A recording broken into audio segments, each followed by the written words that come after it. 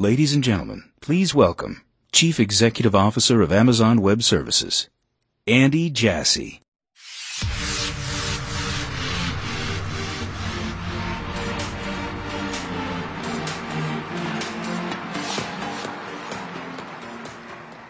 Thank you, and welcome to the 5th AWS reInvent Conference. It is awesome to be here. It really is. It's our favorite week of the year. And, 5 years ago when we started the conference, we weren't sure we could convince 4,000 people to come. And this year, we have 32,000 of your closest friends here with you, another 50,000 people listening on the live stream. And as I always say when we open this keynote, reInvent is a different type of technology conference. It's not intended to be a sales and marketing conference like most of them you see. It's really intended to be an education conference. And as such, we'll have over 400 breakout sessions available for you. More than half of them will be taught by customers or partners, so you get the unvarnished look at what's working for them with AWS, what things they'd like to see change. And then you'll have all kinds of other fun things. Congratulations to the News Cycle team, who last night won the first annual AWS reInvent Broomball Championship. You'll have a Tatanka buffalo wing eating contest tonight around 6 o'clock at Lagasse. I encourage you to check it out. A pub crawl, the party tomorrow night. Lots of fun events. But I have a lot to get to in this talk, so I'm going to get rolling on it and giddy up. So I'll start with just a quick update on the AWS business. So in the last financial results that we released in Q3 of this year, AWS is a nearly $13 billion revenue run rate business growing at 55% year over year. We have millions of active customers, and we define an active customer as a non-Amazon entity that's used the platform in the last 30 days. And it's a very diverse and broad customer base, ranging from most of the tech startups using AWS and have been for a long time. These are companies like Airbnb and Pinterest and Slack and Domo and Robinhood and Intercom. And then every imaginable vertical business segment in the enterprise is using AWS in a meaningful way. In financial services, it's Capital One and Intuit and FINRA and the Commonwealth Bank of Australia. In healthcare, Johnson & Johnson and Merck and Pfizer and Bristol Myers Squibb. In oil and gas, Shell and BP and Hess. In manufacturing, GE and Philips and Schneider Electric. In technology, Netflix and Samsung and Adobe and Autodesk. Every imaginable vertical business segment in the enterprise is using AWS in a meaningful way. And you also see it in the public sector, where we have over 2,300 government agencies worldwide using AWS, over 7,000 academic institutions, and well over 20,000 nonprofits. It's a very broad and diverse customer base. From the very beginning of AWS, we always believed that our partner ecosystem would be very strategic to our business and to our customers. And that's because enterprises that are looking to move to the cloud are going to want to do so with systems integrators that they're used to using, and they're going to want to use the same software they've used for the last number of years just on top of AWS's technology infrastructure platform. And so as such, we have thousands of systems integrators worldwide who've built practices on top of AWS, and they range from not just the global SIs like Accenture and Cognizant and Capgemini and CSC and Deloitte and Infosys and Wipro, but also to the SIs who were born in the cloud or reborn in the cloud. And these are companies like SecondWatch and Bulletproof and Dataluz and CloudReach and Smartronix and InfoReliance, very broad group of SIs, and also thousands of ISVs who have either built their products all in from the get-go on top of AWS like Acquia, or who have adapted their software to run on our technology infrastructure platform. And again, these are companies like Adobe and Atlassian and Autodesk and Esri and Infor and Informatica and Pegasystems and SAP. Very broad ecosystem. In Gartner's most recent Magic Quadrant for infrastructure as a service, you can see that AWS continued to maintain the strong leadership position it has. But interestingly, what they said was they estimated that AWS had several times the size of the next 14 providers combined. So it's a pretty significant market segment leadership position. And then this is an interesting slide. We looked at most of the billion-dollar-plus enterprise IT companies, and I think there's a couple things that you can take from the slide. The first is that there's a real changing of the guard happening right now. You can see that the old guard companies are either contracting or growing at anemic rates, and these are companies like Oracle and IBM and Microsoft, and a new guard at the same time are kind of rising to become the technology partners in the next couple decades for companies. And these are companies like Salesforce and Infor and Workday. The second thing you can see is that AWS continues to be the fastest growing billion-dollar-plus enterprise IT company, growing at 55% year over year. So reInvent is always a time for us where we do a little bit of reflection about where we think the cloud is. And I think there was a statement made by Fortune after our most recent earnings release that I thought was actually pretty apt in terms of where we are. And this report mused the following: AWS continues to grow at a nearly unbelievable rate, even as credible and very deep-pocketed competitors have emerged. That seems to indicate an almost insatiable demand from businesses that want to offload computing and storage tasks to third-party providers rather than build more data centers. And that's very consistent with what we've talked about the last few years at reInvent. A couple of years ago, we shared that the cloud had really become the new normal, that companies of all sizes were deploying their new applications to the cloud by default, and existing companies were trying to move as many of their existing applications to the cloud as fast as possible. Then last year, we talked about the motivation for why the cloud is becoming the new normal, which is that it's so inspiring for builders to feel like they have control over their own destiny. That is very different from what had been the case for the last couple decades. And as we thought about it this year, we said, well, it's great that builders feel like they can control their own destiny, but what gives them the confidence to actually take action on it and to leverage it? And when we watched what builders were doing on top of AWS and we listened to what they told us they were able to do, what we realized was that the cloud in AWS made builders feel like they were equipped with superpowers.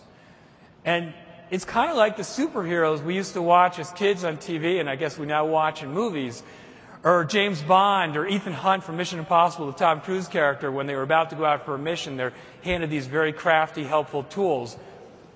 The cloud in AWS gives builders capabilities that they never had before, not on premises, not anywhere else.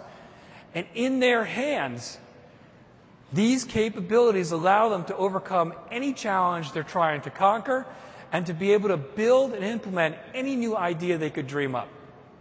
So, if there are superpowers for builders, what are some of those superpowers? And I thought I would share a few of them with you today. The first superpower I'm going to talk about is supersonic speed. So if you look at how people end up moving to the cloud, almost always the conversation starter ends up being cost. Most companies like turning capital expense into variable expense. Most companies like having a lower variable expense in the cloud than they can do on their own, and they really like the elasticity both up and down as their demand fluctuates. However, almost always when you talk to companies, the number one reason they choose to move to the cloud is the agility and the speed that they get in the cloud. And when they talk about speed, it's two things. The first is the ability to spin up thousands of servers in minutes, as opposed to 10 to 18 weeks it takes for most on-premises companies to spin up servers. But even more importantly, what allows them to move fast is having a plethora of infrastructure services at their fingertips to get from idea to implementation in several orders of magnitude faster than they could before. And if you look at the AWS platform, we've built a very robust and fully featured technology infrastructure platform. We have over 70 services. We have a lot more services than you'll find anywhere else by a large amount. And I won't go through all the details of this. I'll just kind of quickly hit some of the high spots. We have these constructs called regions. It's a place in the world where we have multiple data centers that we call availability zones. It's a little bit different approach than some of the later coming cloud providers who will launch a region with just one data center. And it's part of why you don't see a lot of meaningful workloads being run in those regions, because companies who care about availability, and most do, want to make sure they architect their applications to work across multiple data centers. So we have regions all over the world. We have 38 availability zones. We have 68 points of presence for our content distribution network. Then we have a whole number of building block infrastructure services, lots of flavors of compute, object storage, block storage, file storage, archival and backup storage. We have a relational database service and a NoSQL database service. We have a content distribution network. We have all kinds of networking capabilities on top of these. We have app services like queuing and notifications and email and transcoding. And we have a very large offering in the analytics space, in the IoT space, in the mobile space. We have hybrid capabilities that allow you to run on-premises alongside of AWS, as well as migration services, a number of security and compliance capabilities.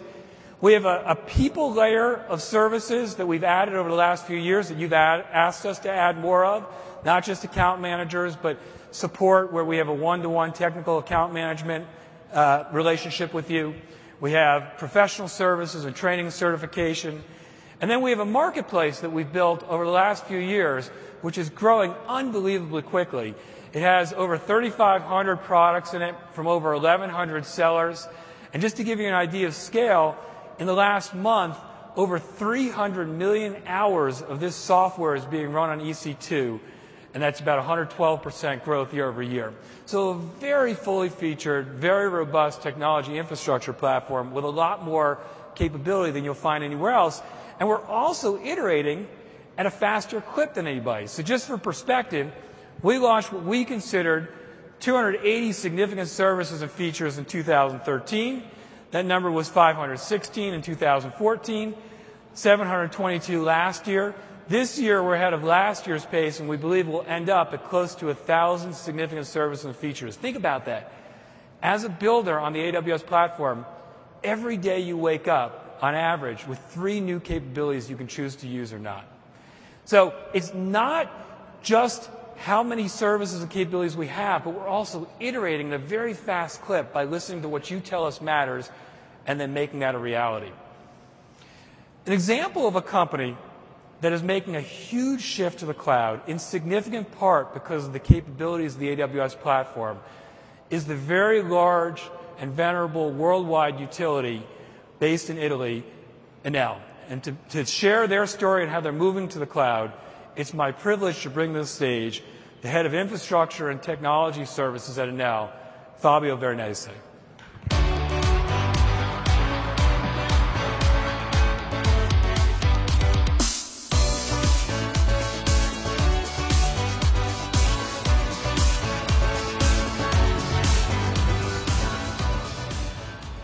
Thank you, Andy, for inviting me here and for giving me the opportunity to talk about the first cloud revolution of history.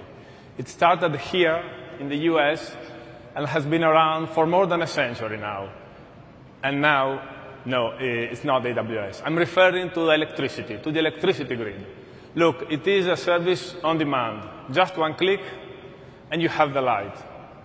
And it is also pay as you go. If you switch it off, then you are only billed for your actual consumption. It has been growing ever since, and for such a long time that people working in the energy sector consider natural to think about energy as a proxy of the wealth of nation. The richer the nation, the higher its energy intensity. But then came the big crisis, which as well started here, and along with Lehman Brothers and many others, swept away this belief. Now, the world has changed. The old cause-effect correlation, which we used to know, are now gone. Now we live in the age of decoupling. Gross domestic products and energy demand are not related anymore. Neither are oil prices and oil demand, and nor oil prices and investment in renewable sources. And so, in all this turmoil, if the world has changed, Enel is bound to change as well. Enel features 89 gigawatt installed capacity, more than 40% of that coming from renewable sources. We have 1.9 million kilometer distribution line, and we are blessed to serve more than 61 million customers. Fortune magazine listed Enel as 5th out of 550 companies that can change the world. And yes, we still believe that energy is a crucial service to play a role in nowadays society. And about the less obvious concept of a smart utilities, let me leave you with this. 1 out of 4 digital meters installed in the world has something to do with Enel. And eventually, for those of you who are not accustomed to my accent yet, Enel was born in Italy, but now has a global footprint. I know that numbers are difficult to remember, so maybe rankings may make things easier. Comparing to the main European utilities, we are number 3 in conventional generation, but number 1 in renewables, number 1 in distribution extension, and in million customers. And thanks God, number 1 also in market capitalization, growing in a sector that lost almost 40% of its value in the last 6 years. So for all these reasons, and mainly for the last one, we look at digitalization as a necessity rather than an ambition. And necessity is the mother of invention. So we think that the second cloud revolution, which we are celebrating here today, is a wonderful opportunity for us to foster innovation and accelerate change in Enel. IT operations in Enel were bimodal. By bimodal, I mean almost neurotic, because we had a total outsourcing model serving Spain and South America, while Italy and East Europe were served by on-premises data center. And so our decision was clear and straightforward. Go to the cloud as fast as you can. That meant closing the more than 20 years lasting outsourcing contract and using our data center as a swap areas for our non-ready application. The complexity of the challenge came from the conjunction of 2 factors. The relevant volume involved, which you may see here, and an absolutely fixed time frame. That meant moving almost 25 servers per day, Monday to Friday, including Saturdays, Sundays, Christmas, New Year's Eve, Easter, whatever bank holiday you can think of. We involved many people in this project because with John Donne, no man is an island entire of itself. And I think that this applies also to companies. Accenture, in this transformation journey, supported us as main partner. And yes, you can imagine we completed the challenge, but I still wonder why. This slide is probably the main reason why I'm here today. We managed to get those savings, half of those savings, right after the migration. But then playing with the services offered by AWS, we managed to get to those numbers. And so what? Yet another migration to cloud story? Yes, indeed. But this was massive and fast. And while massive is easily coupled with corporation, that is not always the case with fast. We were lucky enough to ignite a virtuous cycle between top management and IT team. My first and foremost goal was to convince 2 people in the company. One was my CEO, which is actually sitting there. How am I doing, Carlo, now at the moment? Well, thanks. And the second, our CEO. Because, moving to the cloud has to be a company decision, not an IT move.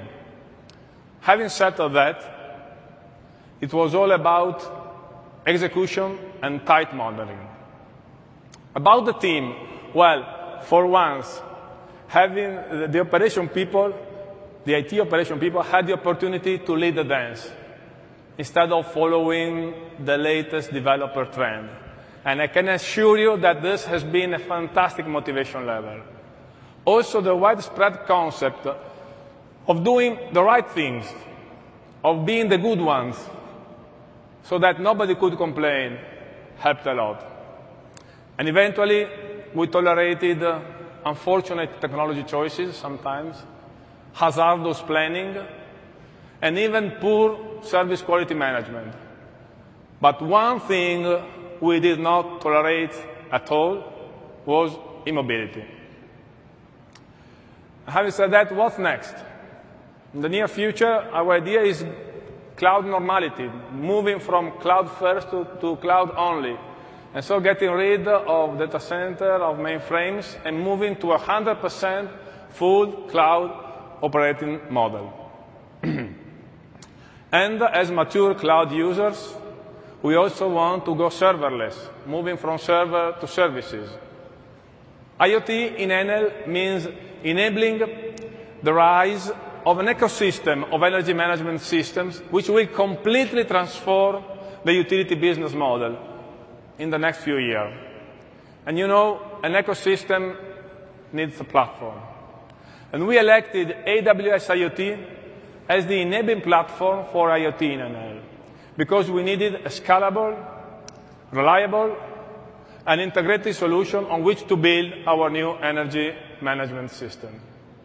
And with this, I appreciate your time. It has been a privilege. Grazie. Ciao.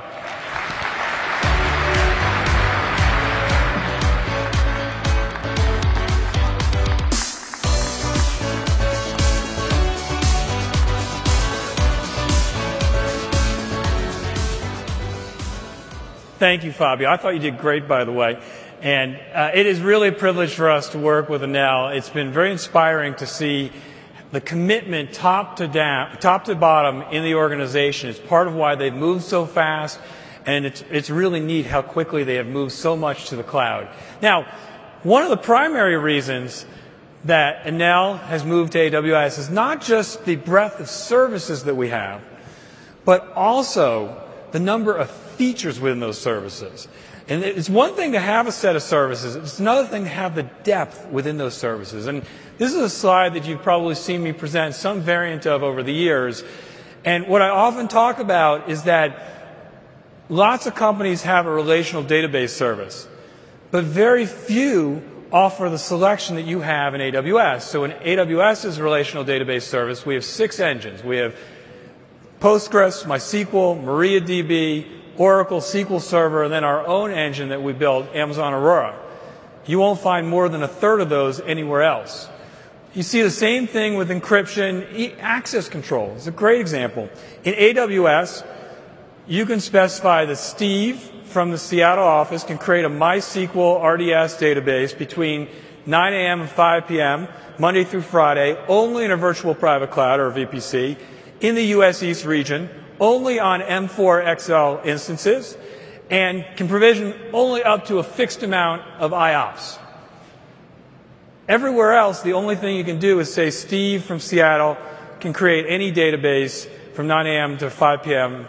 Monday through Friday. That's a huge difference in capability. It's a huge difference in control.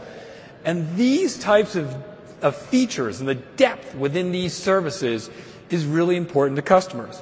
Let me focus a little bit on one of these other ones, compute. So I'm going to start with our instance families. And I'm really only going to talk about instances today. We're going to leave containers and Lambda for tomorrow. And you can see that AWS has 9 instance families, ranging from our T2 family, which is our very low-cost burstable family. We have a general purpose family, our M4 family, which is a commensurate amount of CPU and memory. We have a dense storage family in D2. We have a memory optimized family in R3. We have a very large memory family that people are running all sorts of SAP workloads on called X1. We have an IOPS-intensive family in I2. We have a compute-intensive family in the C4s, and then we have two GPU families, one for graphics rendering in the G2s, and then one for general-purpose GPUs, or GPGPUs, in the P2 family, which are really good for HPC and deep learning workloads. And this, if you look at these 9 instances, nobody else has even half of these. And having this number of instances really matters for customers because anybody that has any reasonable amount of workloads knows there's diversity in these workloads. They have different constraints. Some of those applications are compute constrained, or I/O constrained, or storage or memory constrained, or GPU constrained. And so I'll give you an example. Take our most recent instance family that we launched, the GPGPU family, the P2. People have been doing deep learning and machine learning on top of AWS in a pervasive way for a long time. And they were just using other instance families. Well, then we launched the P2 family, which is fantastic for deep learning. All of a sudden, it changes the speed and the cost with which people can get their work done. So this stuff really matters. Having this diversity really matters. We're constantly iterating and reinventing in our instance families. And so I thought I would give you a little bit of an update on where we are. Let's start on the left side with our T2 instances. So as I mentioned, T2 instances, lots of people are running these. These are our low-cost, burstable instances. They're really good for simple websites and for blogs and development environments. And we have a variety of sizes available, but we started getting feedback from some of our customers that they want to take advantage of the characteristics of the T2 family, but they needed larger memory footprints. Well, good news. Today, we launched 2 new instance sizes in our T2 family.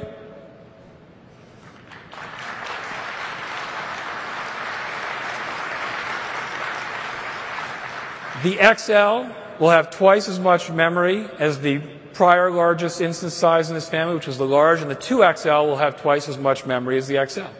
How about our R3 family?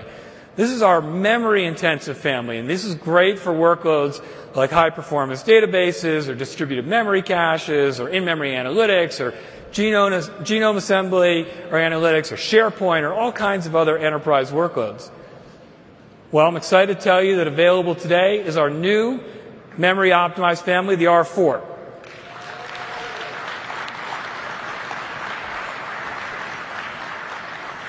The R4s have twice as much memory in the high-end instances as the R3.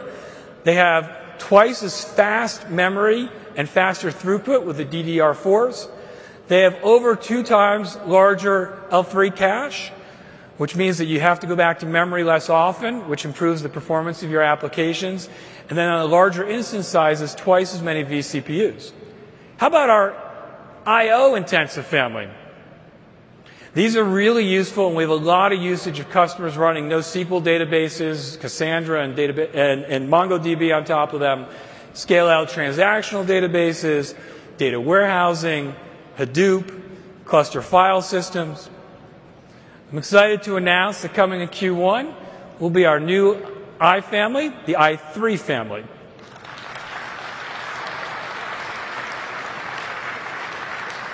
The i3s will have over 9 times the amount of IOPS that the i2 family had, over twice as much storage with NVMe SSD drives. You'll see over 2 times the memory in these instances, and then again on the largest sizes, twice the number of vCPUs. How about our C family, our compute-intensive family? People run virtually any imaginable workload that needs compute on top of these, all kinds of web servers, and batch processing and distributed analytics and ad serving and high-performance science and engineering applications. I'm excited to announce in Q1 that a new C family is coming, the C5 family.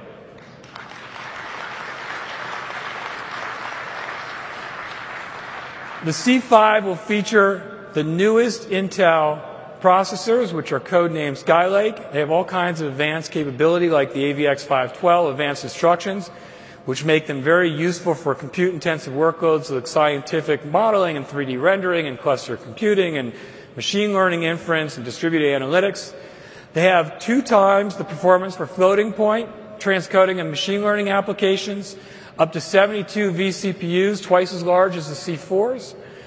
They have 144 gigabytes of memory, and our customers have repeatedly told us in the compute families that they also need a reasonable amount of memory, and then more than 3 times the throughput to EBS as the C4s.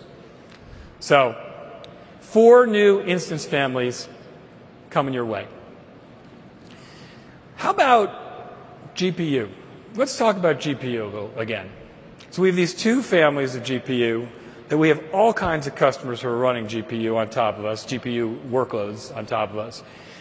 But what we've found and what customers have told us is that there are times when they need just a little bit of GPU, but they don't need all of the GPU that you would get in a GPU instance. And GPU instances tend to be more expensive than some of the other instances that have other constraints.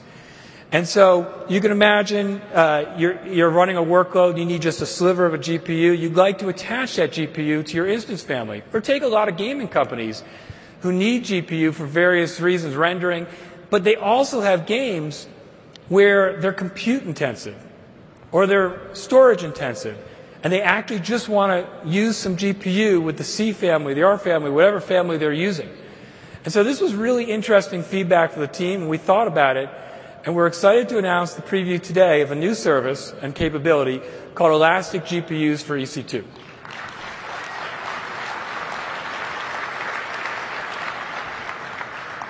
And so Elastic GPUs will allow you to attach GPU to any of our 9 instances. And so very much like the way that you're able to mount EBS volumes for block storage to your instances, you will be able to do the exact same thing with GPUs on our instances.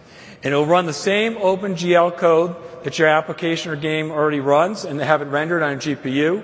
And again, it's super useful if you need some amount of GPU, but you don't need the full GPU instances and you want to attach it to any one of your instances. So, 4 new instance families, GPUs that you can now attach to all of your instances. Why stop there? We had a few other things for you in this space. Let's reevaluate the ends of these spectrums. Let's start on the left. So, as I mentioned, loads and loads of customers are running T2 instances for all kinds of workloads, simple websites and blogs and dev environments and prototyping and server builds. But when you run a T2 instance, we also require customers in doing so to learn what an EC2 instance is, to know how to spin it up, to set up auto-scaling, to set up security groups, to learn how to use S3 and EBS. And we have lots and lots of customers who love having that visibility and love knowing that they can stitch together these components however they see fit. However, we also have a lot of customers who say to us, gosh, all I want to do is spin up a virtual private server or a VPS. Can't you just make that easy to do so that I don't have to know any of the details of any AWS services? So I'm excited to tell you about the launch today of a new service called Amazon Lightsail, which is our new VPS servers made easy.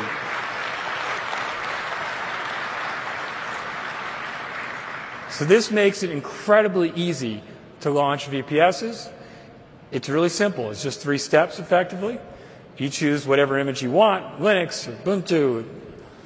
You decide which bundle you want, and there's 5 bundles from which you can choose. You pick a name for your instance, your VPS, and you hit create, and bingo, you have a VPS. And behind the scenes, we will spin up the EC2 instance. We will attach the SSD storage.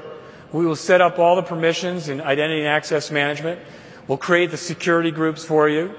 And then it's all created for you where you can hook up your DNS and IP address and you're ready to go.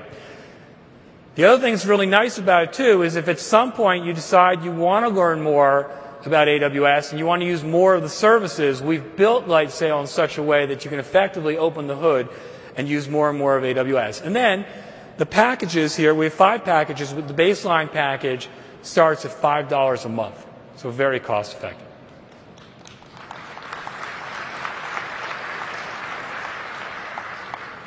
How about the other side of the spectrum, on the right side? At Amazon, we think a lot about hardware acceleration. And I think there's a lot of people out there who are maniacal about the performance of their applications. And if you are, you'll do almost anything that you can afford to do to improve its performance. We're like that at Amazon. And yet, what I would tell you is if you look at the mission and the way that AWS has behaved from the very start of launching the business 10.5 years from now, we have always tried to take whatever we can use ourselves and make it exposable for you. We want every single company, even an individual in his or her own dorm room, to have the same access to the breadth of services, the scale of infrastructure and cost structure as you could achieve at the largest companies in the world. So as we've been thinking about hardware acceleration, we know there's a very small number of companies in the world who have the technical aptitude and resources to make this a reality, and we wanted you to have the ability to do hardware acceleration as well. So I'm excited to announce the preview of our new F1 instances, which are FPGA instances.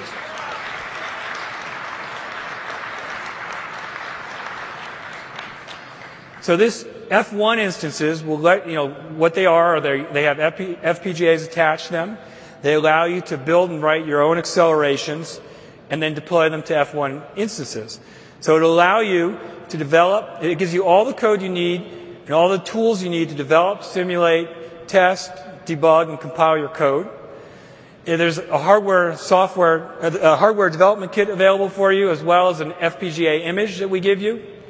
You can create, either if you've built your own FPGA acceleration yourself, you can bring those to these F1 instances, or you can create one with our toolkits. You package those into an FPGA instance or an AFI, and then you upload it to an FPGA instance, and you're ready to go. We're announcing the preview today. In the coming weeks, when we make it generally available, if you're somebody who has built a number of these FPGA accelerations or want to build those, we will make them available in the AWS Marketplace for others to be able to consume. So we're very excited about what this will allow you to do. So, 4 new instance families, the ability to attach GPU to any of our instance families, VPS is made simple, and FPGA instances at your disposal. I think it's fair to say we love ourselves some compute. And if you think about it, this type of breadth and this type of capability is incredibly important as a company when you're trying to move all of your workloads to the cloud or build any one you could dream up. Because you know that your workloads aren't vanilla. They're constrained by different pieces. And it is true that you could build a house, if you wanted to, with a hammer and a wrench and nails. It's possible. My guess is the house might not look great. I'm not sure I could ever get away with that. It's probably going to take you a very long time and be very annoying. And the same is true when you're doing product development. It is so much easier to build whatever you want to build if you have the right tools at your disposal. It makes it much faster, much higher quality, and much more cost effective. And the reality is, what's true here in compute is true in every one of these building block areas in the infrastructure technology platform. You just find a lot more functionality and depth in those services in AWS than you'll find anywhere else. And it's one of the primary reasons that AWS continues to predominantly be chosen as the infrastructure platform partner for companies. It's also one of the primary reasons you can move at supersonic speed. The second superpower I'm going to talk about today is X-ray vision. X-ray vision is the unique ability to have visibility and vision. And I'm going to talk about 3 benefits of X-ray vision. The first is the ability to see through the hand waving and bombast. So,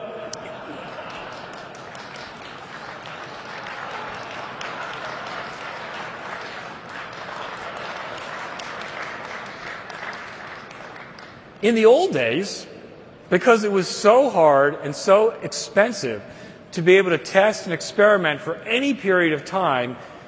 You used to be able to get these old guard leaders who would stand up and make all kinds of wild claims or manipulate benchmarks to suit their own purposes or take out full-page ads or billboards claiming whatever they claim, and you had no ability to know what was real. You'd have to make a buying decision before you could actually figure it out. Well, in the cloud, that's not the case. That ship has sailed, kind of like an America's Cup ship. And the reality is that any of these technology infrastructure providers will allow you to benchmark their services, do whatever you want with the benchmarks, test these services for any period of time so that you get to make an educated decision on what the best platform is for you. That's a very good world for customers, and we're very excited about that. The second benefit that you get from X-Ray Vision is the ability to understand your customers and business better through data analytics. It has never been easier and more cost-effective to collect, store, analyze, and share data than it is today with the cloud. And some of that has to do with the value proposition and the cost equation of the cloud. But a lot of it has to do with the services that AWS has made available to customers. We have a much broader analytics offering than you'll find anywhere else. You can do things like manage Hadoop and manage Spark and manage Presto and manage Pig and Hive and Yarn on top of our EMR service. We have loads and loads of customers doing analytics on our Elasticsearch service. More and more companies now are doing real-time processing of streaming analytics on top of Kinesis, which is our service for processing real-time streaming analytics. We have a very large data warehouse service in Redshift that's growing unbelievably quickly. We have a BI service in QuickSight, which we just made generally available. And then we also have a machine learning service that we launched a couple years ago. And with this selection of services, and given the cost equation, you see lots and lots of companies who are running large-scale analytics. This is just a portion of those companies. And, whether it's the very successful gaming company Supercell, which processes 45 billion in-game events per day to obtain key analytics, as well as to feed their real-time dashboards and applications, or Philips Health Suite, which is using AWS to securely capture and analyze and store well over 15 petabytes of patient data garnered from over 390 million imaging studies, medical records, and patient inputs. Or, NTT Docomo that's running their 10 petabyte data warehouse on top of Redshift. Loads of companies doing large-scale analytics on top of AWS. Now, I think it's fairly obvious that Redshift and EMR have made petabyte scale analytics accessible to companies large and small. And if you think about it, with Redshift, customers can make complex queries on massive collections of structured data from all kinds of disparate sources with super fast performance. And for unstructured data, customers can use EMR in a fast and cost-effective way to process vast amounts of data in dynamically scalable clusters using popular frameworks, distributed frameworks like Spark and Hadoop and Presto. And yet, despite how powerful these services are, and they allow customers to really take on the largest analytics workloads they can imagine, there are a number of customers who say, look, I have simple analytics that I want to run, much more ad hoc analytics. And, these are things like logs and raw event files, clickstream data. And what I want to do is I just want to query these things quickly and directly in S3. That was very useful feedback for the team, and we thought about, is there a third service and a companion to Redshift and EMR that would make sense for customers? So I'm excited to announce the general availability today of a new service called Amazon Athena.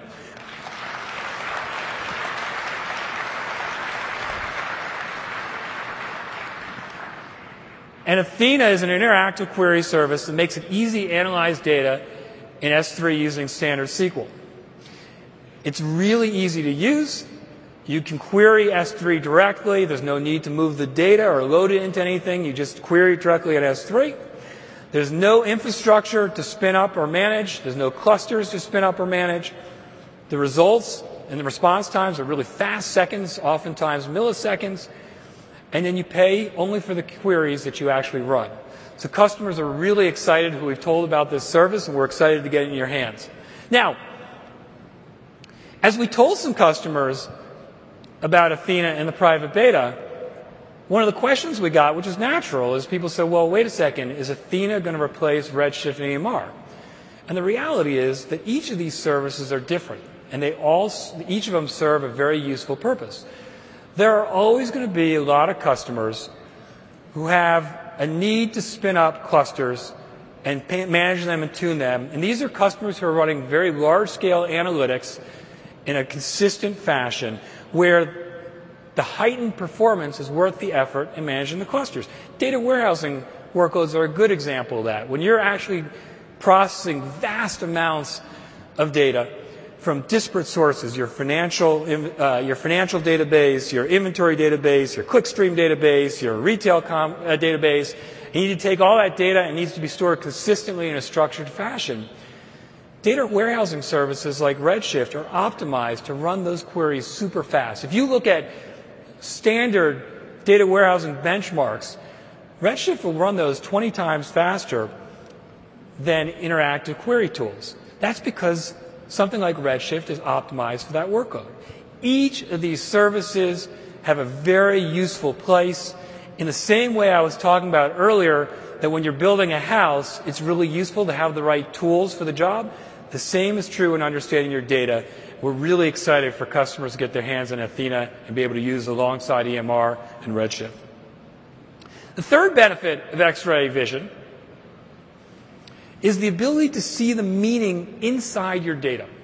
So companies know they have a lot of data, and they try to do analytics on that data to better understand their customers and to better understand their business. But they also know that there's a lot of nuance in that data that's actually hard to detect. Predictive signals, sentiment, intelligence within the data, and it's difficult to know what's going on there without the right set of tools. And customers are anxious to be able to understand their data better. That's part of the promise of AI and machine learning, is to really make your applications more intelligent. And we have released a whole number of pieces here over the last couple of years that has led to a lot of customers doing this type of work in AWS. So I mentioned earlier the P2 instance family that's really optimized for deep learning. We have an unbelievable number of customers doing deep learning now on top of those instances. It's one of the fastest growing instances in our history. We released a deep learning AMI that's equipped with 6 of the frameworks that you can use to run various deep learning queries and models. About a week ago, Werner announced that we're making a pretty substantial investment in MXNet.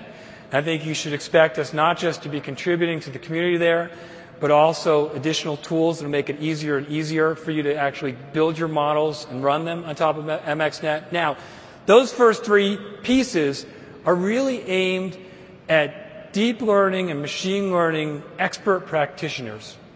And we will continue to provide tools that allow our customers who do machine learning and deep learning to do so on top of the platform. But we also are very focused on trying to make it easier for everyday developers who aren't machine learning experts to be able to do machine learning and get utility out of their data on top of the platform. And that's what we launched with Amazon Machine Learning a couple of years ago, which we're continuing to iterate on. And when we talk to customers, well, actually, it is part of why you see so much of this machine learning, deep learning on top of the platform. If just a few quick examples, and these are a smattering of some of those companies. If you look at Aon, which is the large insurance and capital advisory company, they run their financial simulations using machine learning algorithms on AWS and have reduced their simulations from taking 10 days to 10 minutes. Or you can look at fraud.net, which is actually a fraud detection platform. They've been using Amazon Machine Learning to build about 20 different machine learning models. They're saving $1 million a week now on top of AWS. Or you can look at Zillow as an example that runs their Z-Estimate service using machine learning on top of AWS. Lots of companies are doing machine learning, deep learning on top of AWS and have for a while. Now, When we talk to customers and we share with them how we're thinking about this space, what we found is that a lot of companies don't realize the heritage that Amazon has in the machine learning space. And part of that is just because we don't talk about it very much. It tends to be our style. But if you actually think about it, AWS has a very deep heritage in this space. We have thousands of people dedicated solely to AI in our business. One of the earliest features on the internet that people started using was customers who bought this item might also like these items. That was machine learning driven. If you look at the way we ask people in our fulfillment centers to pick items, those pick paths are all driven by deep learning and machine learning models. If you look at the X-ray features on our devices, and you think about when you hover over an actor on the screen, how it'll tell you who that is and what their background is, or you hover over a song and you get the lyrics, all driven by deep learning models. Look at what we've done with Echo and Alexa. That's some of the most interesting deep learning modeling around natural language understanding and speech recognition. We do a lot of AI at the company. And customers say, yeah, you're right. You should talk about that a little bit more. But you know what? What we'd really like is we'd like you to expose more of those services for us, so more of our developers can actually use those capabilities without having to try to figure out how to build these services themselves. And so that's what our intention is. We're going to launch a new set of AI services under the Amazon AI rubric. They're going to announce 3 of them today, and there'll be others coming next year. The first of them is called Amazon Rekognition, which is an image recognition service.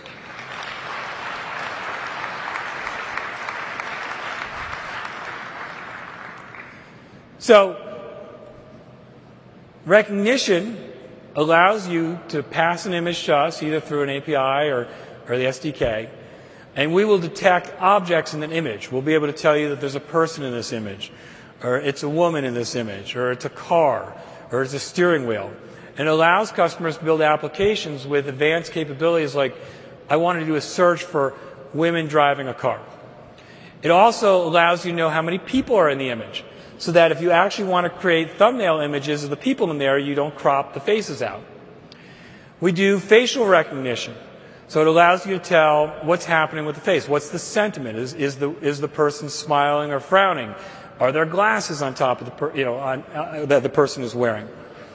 And then it also lets you do facial matching or face matching, so that you can say, do these 2 faces match, which is incredibly useful for applications in the security space. You can imagine unlocking your desktop based on facial recognition. And so the service is really easy to use. It will take millions and millions of images in batch form, or you can do it in real time. We have the ability, because we have so much data and we'll have so many customers using this service, to continually fine-tune these models. And because they live in the cloud, you get to enjoy those improvements for free and really under the covers. And then it's very cost effective. So that's the first service, Rekognition. The second service is called Amazon Polly, which is a text-to-speech deep learning service.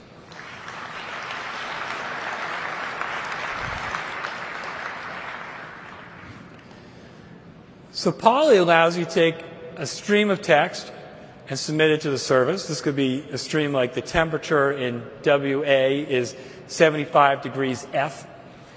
And Polly will then spin out an MP3 stream that will repeat what you actually put in the text stream. Now, there's intelligence inside of Polly such that when it comes out in audio, it doesn't come out the way I said it. It's very awkward to say things like WA, WA or F. It'll instead come out as the temperature in Washington is 75 degrees Fahrenheit. The service, again, you submit a text stream, you get back an MP3 audio stream. It allows you to cache the responses so you can use them repeatedly. The response times are very fast. It comes with 47 different voices in 27 different languages, fully managed service for you, and again, very cost effective. So image recognition in Rekognition, text-to-speech with Polly. The third service that we're going to announce right now is Amazon Lex. and it's what's inside Alexa.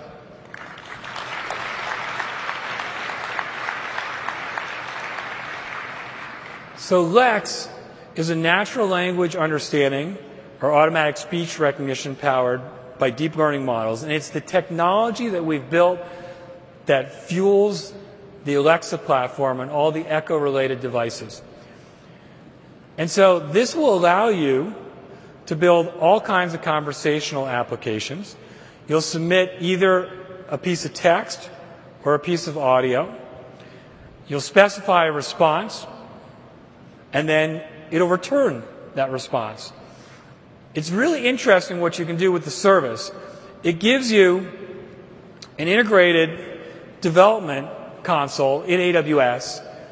You can set up whatever text that, or audio that you want to actually build conversational apps around. You can decide if you want to specify the responses. So, for instance, somebody who delivers pizza may say, when somebody asks, I'd like to order a pizza, I want the answer to be what toppings you want. Or you can set up Lambda triggers or functions that goes out and gets data. So that same person can say, I want to order a pizza, and it can set up Lambda functions that send the response back being, okay, Andy, do you want your typical large pepperoni for $9.95? So it changes what you can do with these apps. You can build multi-step conversations. These are, again, these NLU and ASR algorithms and models. We have a lot of data that we're constantly going through that we'll continue to refine to make the models even better. It's set up with all kinds of enterprise connectors. So whether it's set up with connectors to Salesforce or Microsoft Dynamics or Marketo or Zendesk or QuickBooks or HubSpot. It's integrated with Facebook Messenger as well as Twilio. And then again, fully managed for you so you don't actually have to do any of the heavy lifting. So to share with you a demo on how this all comes together, it's my pleasure to bring to the stage the one and only, the inimitable Dr. Matt Wood.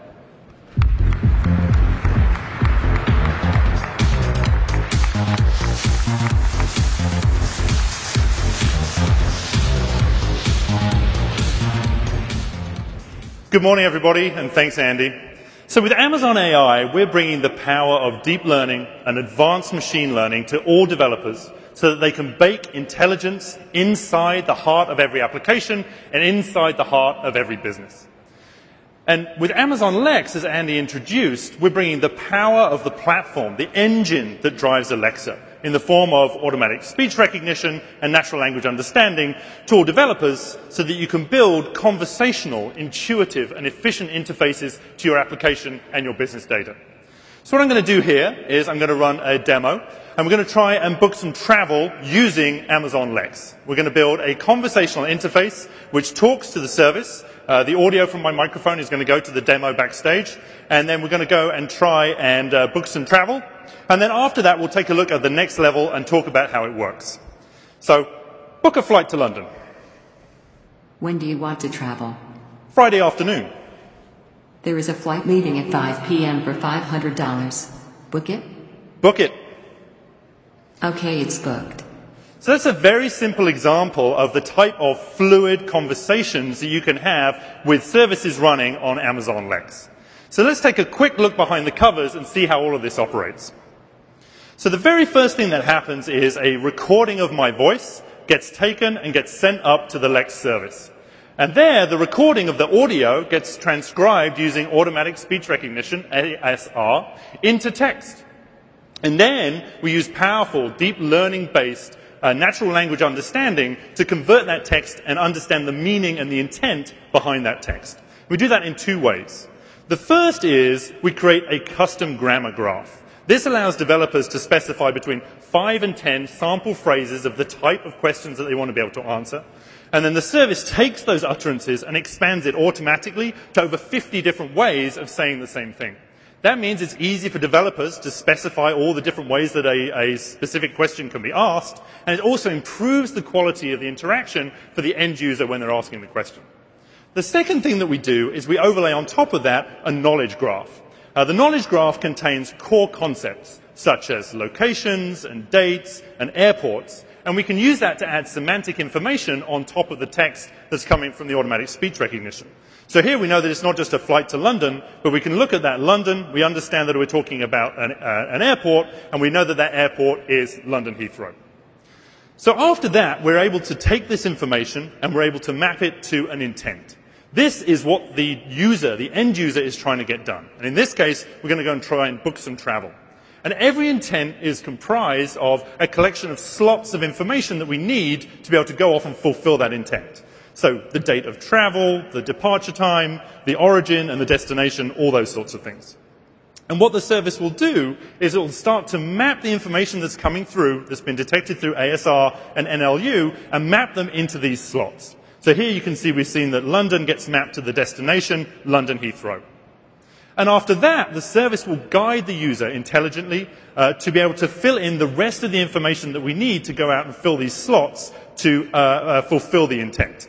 So the next step is to be able to take this information and build out the response. So we could ask for clarification with the destination.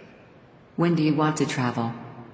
So that gets sent back to the user, gets converted into lifelike voice with Polly, sent back to the user, and then we wait for a response. And then the cycle just continues again. We take the same input, this time the response, Friday afternoon. We pass it through the automatic speech recognition. We put it through the grammar graph and the knowledge graph with the natural understanding. Here we know that we've got a date. We know the relevant date. And the service understands context. So you can see here that it still knows the intent that the user is trying to fulfill, and that allows you to build sophisticated multi-step conversational interfaces where you can continue to clarify and guide the user intuitively to what they want to go and fulfill. In addition to that, you can provide personalization and metadata automatically, so you don't have to query the user for information that you already know. So that may be an account number or a login. It also could be, if you have GPS on your mobile device, the location that you're departing from. So here we can use Las Vegas, because we know that we're here, and fulfill that final origin piece automatically. After that, we can issue a final confirmation. There is a flight leaving at 5 p.m. for $500. Book it? Seems like a good deal to me. We accept the confirmation, and then we process the intent either automatically, or we trigger the business logic to run inside a Lambda function. So you can take your existing Lambda functions and have them triggered through natural language understanding and ASR through Lex. And that's it. Boom, the flight is booked. So let's take a look at another similar example. And this time we'll use text interfaces instead of voice. This is the sort of thing that you might do through Slack or Messenger. And here, let's say that I don't know where I want to travel to yet. So I could ask the service to try and help me to determine where I want to travel. So I could say, well, somewhere with forests and lakes. And the service will return some photos. They look okay, but maybe a city with some great architecture. And you can see here we've delivered images that the user can choose from, and then we could allow them to click that and then put them into the flow of booking the flight and the hotels after that. So let's take a look at how this works underneath the hood. So although each of these individual services, Polly and Lex and Recognition, can be used independently, pulling them together allows you to build some really novel, sophisticated, category-defining applications. So here we have a situation where we want to be able to map images to where to help guide the user to where they want to fly to. And so we can take an individual image from the billions that are created every single day, pass that image into Recognition, and have Recognition tell us what is inside the photo. Not just the dimensions or the file type, but we can say that this is a forest and there is a lake in this with some degree of confidence. And you can do that in real time through just uploading the image to the service, or you can apply Recognition to all of the images, millions of them, stored inside buckets inside S3, and they'll be processed in batch. And from there, what we can do is we can take all this additional meaning by looking inside these photos, and we can build an index. So we can take all this data, all this metadata, and load it inside a relational database. And then, when a new input comes in from a user into Lex, we can parse that using ASR with text recognition, apply our NLU, determine the keywords, and then we can pass those keywords to Lambda to actually go run the query against the new index of images that we have. And then we can return the images that the user wants to see and allow them to use that to spur their imagination for the next destination that they want to travel to. So these are the type of net new functionality that you can add to existing applications and the type of new category-defining applications that you can build with the Amazon AI services. And with that, I'll thank you very much and hand it back to Andy. Thanks a lot.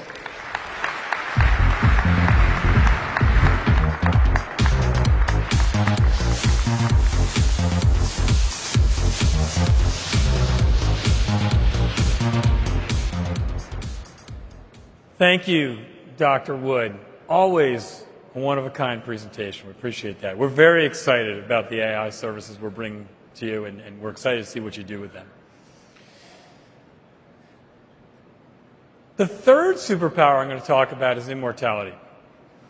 A few weeks ago, I was having a conversation with my 13-year-old son, and we were talking about how his generation, or maybe his kid's generation, may be the first to live forever, or at least for a lot longer than what people have lived the last number of years.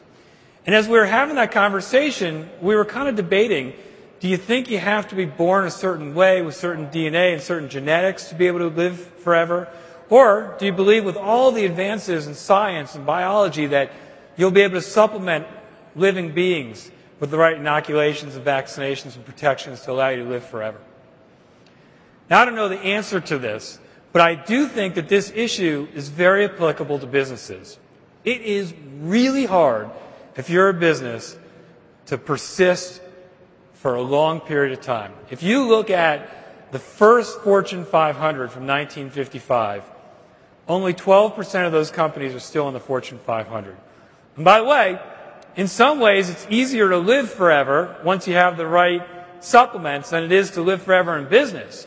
Because in business, you have to worry about what your competitors do, changing market dynamics, changing technology. But if you want to have a chance to live forever in business, one thing that's clear to me at least is that you have to be able to take advantage of the evolving technology trends and changes. Because the one thing that's been constant the last 10 years and that I believe will continue to be constant the next 20 or 30 is that technology is going to continue to change at a rapid pace.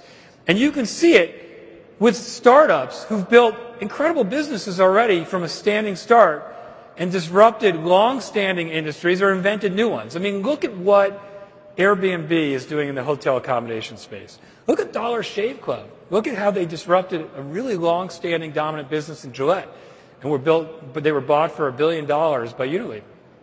Or look at what Pinterest has done with visual search. They effectively invented that category. But look at Slack, and look at what Slack has done for teams all over the world.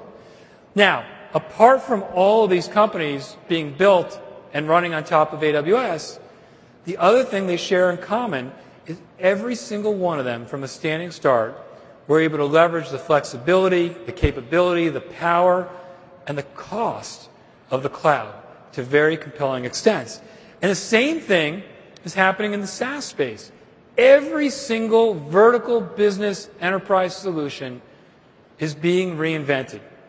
And again, you can see it in lots of places. You can see it with what Acquia is doing in the CMS space. Look at Infor. Infor was really the first SaaS company to really commit all into the cloud. And as such, they have had disproportionate benefits as their business is booming and it's continuing to have more and more scope and market segment share across all kinds of business analytics. Look at Splunk. Look at how integral Splunk has been in being able to help you understand your logs better and your operational metrics better. Look at Twilio. Look at how many companies now incorporate Twilio as their telecom play. It's incredible. Now again, apart from the fact that all of these companies are run on top of AWS, you look at this group, you look at Salesforce, which recently announced that they're going to put their core CRM application on top of AWS, and a lot of times people say there's something missing here. So all these companies, all these leading SaaS providers run on top of AWS. Where's Workday? And now Workday has been running development and test on top of AWS for several years now. But I'm excited to announce the news to you right now that Workday has decided that AWS is going to become their preferred public cloud provider for production workloads. And to share with you why they made that decision and their journey to the cloud, it's my pleasure to introduce the co-founder and the CEO of Workday, Aneel Bhusri.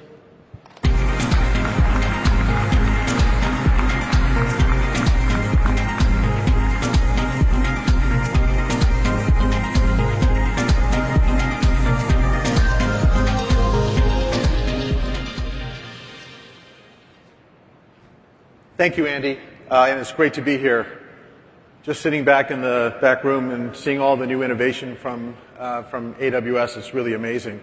So just a little bit about Workday. We were founded in 2005 by myself and Dave Duffield, who has been my longtime business partner and mentor. We were refugees from the Oracle PeopleSoft takeover, which was very hostile, so I quite enjoyed that reference to the bombastic leader of that company.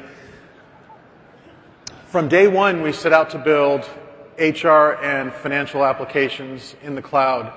Different than other companies who were started at that time, we focused on large companies. We focused on the global Fortune 2000. And 11 years later, we are still focused on that mission. Today we have 1,350 and growing large enterprise customers using Workday, of which there are 120 are in the Fortune 500. And when I say using Workday, it's for their core system of record for all their people or all their accounting or both. So truly their ERP solution, and we're typically replacing an Oracle or SAP or PeopleSoft installation. We're a core values-driven company. The two founding principles of the company are taking care of your employees and taking care of your customers. Very proud of the fact that we're consistently rated one of the best companies to work for by Fortune Magazine and the Best Places to Work Institute. And our belief is that happy employees make for happy customers. And to that point, since we started measuring customer satisfaction, we've always been above 95%. Today we were at 97% customer satisfaction.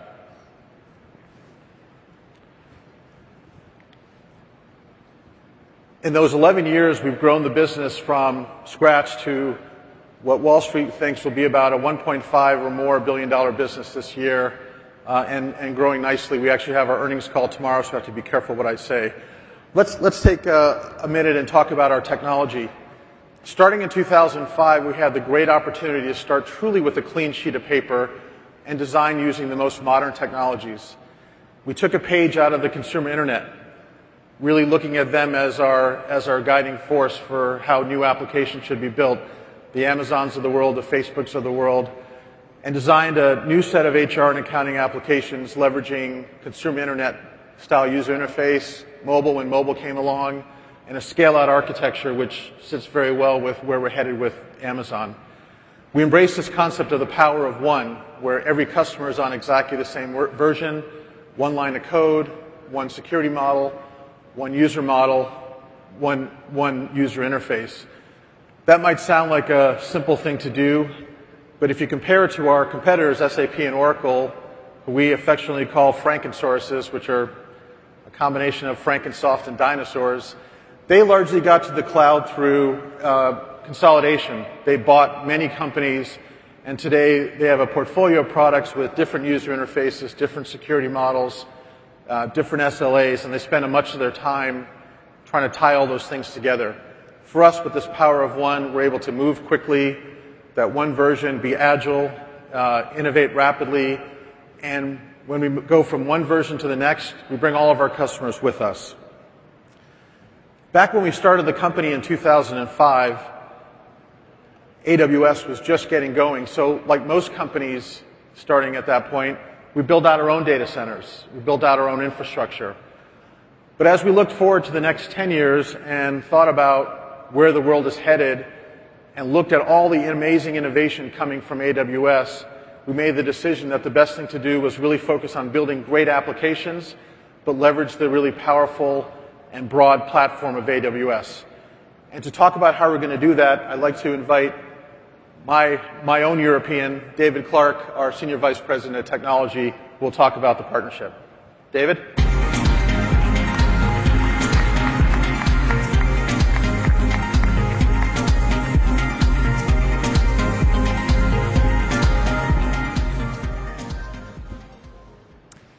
Good morning, everybody.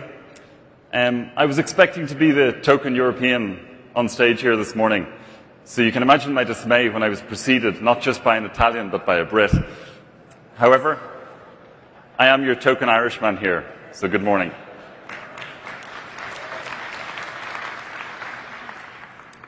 So I'm delighted to announce, as Neil described, that Workday has selected Amazon as its preferred provider for public cloud customer workloads. This means that all of the Workday applications, HR, financials, analytics and planning will be running on the Amazon cloud.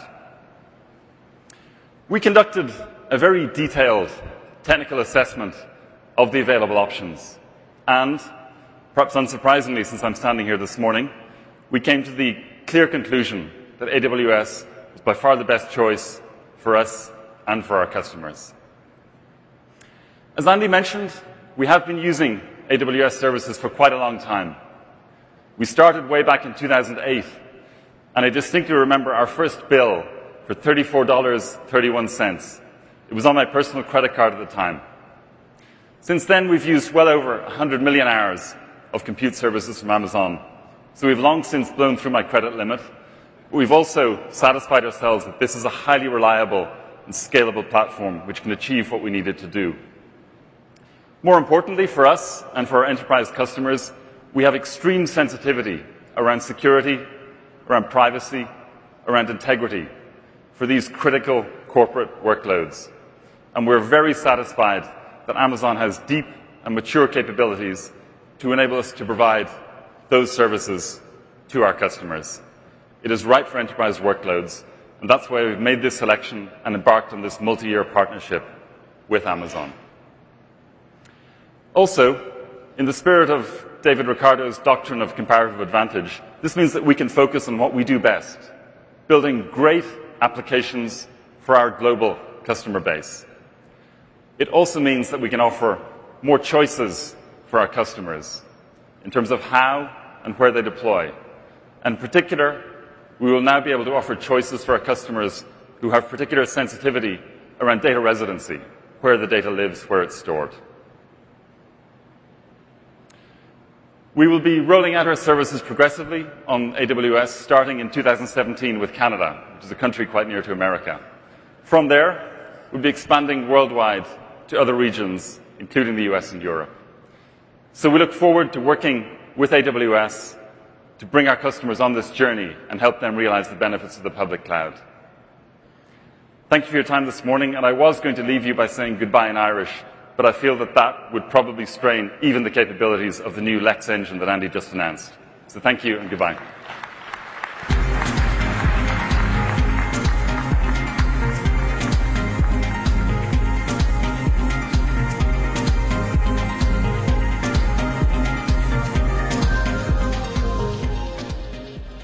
Thank you, Anil, and thank you, David. We're really excited about the partnership and continuing to extend what we've been doing together. So you saw that startups and SaaS providers are using the cloud to a very significant extent, either to build new businesses from scratch or continue to evolve their businesses. And I'd say, generally speaking, enterprises have really started figuring out this same thing themselves. Now, if your plan as an enterprise is to fight gravity and accept having limited capability and moving slower and being more costly than you could otherwise in the cloud, it's going to be hard to compete even in the medium term. And I think that one of the biggest mistakes a large company can make is to give up their ability to evolve and adapt quickly as new technology capabilities emerge. I think if you look at this slide, this encompasses, again, a small group of the total number of enterprises that are now figuring this out themselves and using AWS in the cloud to evolve their businesses. Whether you're talking about somebody like GE, which is moving 9,000 applications to AWS, or Qantas Airlines, which has built all kinds of really clever applications that people on board their planes, their flight attendants can use to manage the plane experience better. They also have built a new hotel booking business called Huru.com on top of AWS in about half the time it would have taken them to do so on-prem and about half the cost. You can look at Motorola, which has about 60% of the global public safety market that's reinventing themselves as a communications platform on top of AWS. Or look at Capital One. It's effectively reinventing their consumer banking platform on top of AWS. Enterprises are figuring out that they have to use and take advantage of the new technology changes and the vast capabilities the cloud offers if they want to persist and be competitive and live forever. I think a great example of this is a long-standing enterprise that's themselves reinventing their business on top of AWS. And to share with you their journey to the cloud, it's my pleasure to bring to the stage the CTO of McDonald's, Tom Gergetz.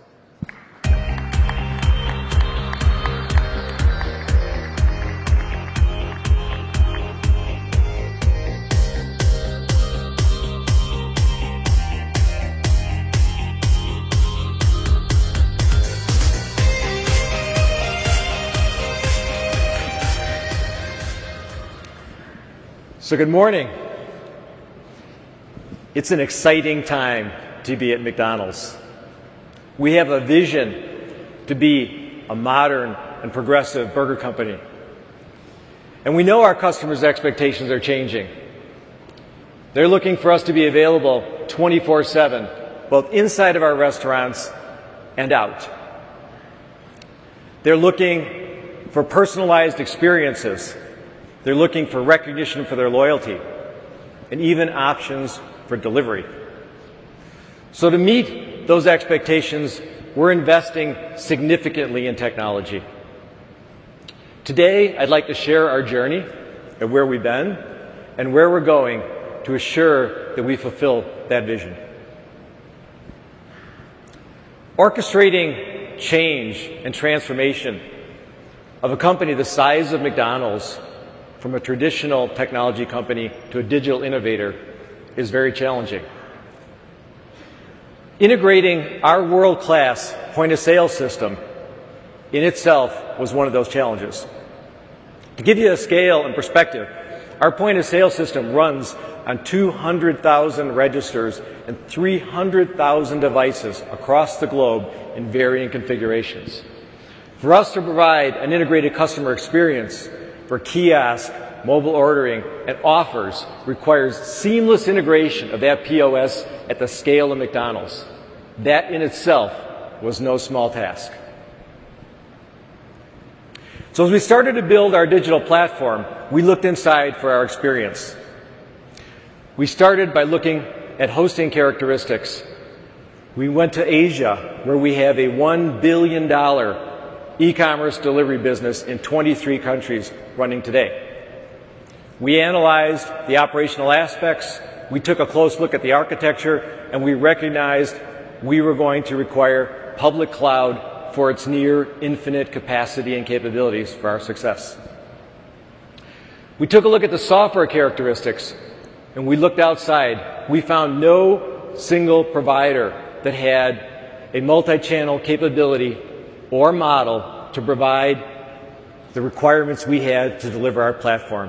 Just to give you a perspective, 69 million customers a day, 36,000 restaurants, 6,000 menu items in each of those restaurants of varying availability and configuration that need to come together at one moment in time for a customer experience. We knew there was nothing out there, so we knew we needed to have something new, and we knew we needed to do it ourselves. So when we started to build the platform, we had a lot of requirements. Scalability, security, capacity. I like to call them the illities. We needed all the illities. So we formed a strategy and developed a plan, and we do what McDonald's does best. We leveraged our partners. We used existing partners where we had them, and where we had gaps and opportunities and needed new talent, we brought in new partners. For cloud, we found a partner in AWS. We knew they had the reliability and the capacity to support the needs of our digital platform. We also found the other partners we had worked very well with AWS, their ecosystem, and their platform. Now, transforming the organization from a traditional technology to a digital organization requires much more than technology. This is another area where we looked to leverage some help.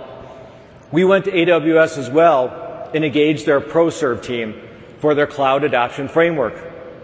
Cloud Adoption Framework focuses very much on organization, skills, and best practices. People, process, and technology. It looks at it very well. Outcome for us, we developed our own McDonald's Team Cloud. Team Cloud was responsible for taking that cloud adoption framework and working it through the organization to assure success. The ProServe team also helped us in other ways. They gave us some great access to some deep technical knowledge and resources to help us tune our platforms and our services. The savings techniques we garnered from that engagement was worth the price of the engagement alone. So I'd love to share a deep technical diagram with everybody in the audience today. As you know, I can't. What I can share with you is a services diagram that shows some of the services we used. We started with IaaS, and we utilized over 35 services. So if you look in the center, you'll see our e-commerce platform. We typically refer to that as ECP. Backend typically uses EC2, EBS, ELB, and Elasticache. EMR, S3, and Redshift are used for the big data and customer engagement pieces. Direct Connect, Route 53, and VPC are used for the networking aspects. We also leverage Device Farm and SES, and finally CloudWatch and IAM for access management and monitoring. So what I'd like to share is our great success in launching our platform in the US and Canada this year. We're now looking to pilot in UK and Australia and looking to deliver the platform in China in first quarter of 2017 of next year. Cloud services were clearly very important to us. And looking back, we had great successes and great surprises. To give you a perspective on some of the targets from a performance perspective, we were targeting our ordering throughput at 350,000 transactions per hour concurrent. We achieved 500,000, 43% improvement. Our offers target was 600,000 per hour concurrent. We achieved over 1 million, 66% improvement. That equates to 31 million transactions per hour or 8,600 transactions per second. Impressive. We started with IaaS, and we quickly recognized the value of moving to platform services. For example, our use of Elasticache prevents us from having to manage our own Redis clusters. So what's next for us? We're going to evaluate more platform services, ECS, Aurora, Lambda, and SQS for agility and scale.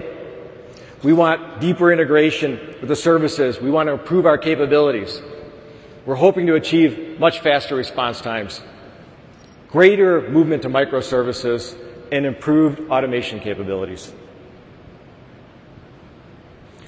So, parting thoughts from me. First, in a transformation and transition such as ours, focus on your organization as much as your technology.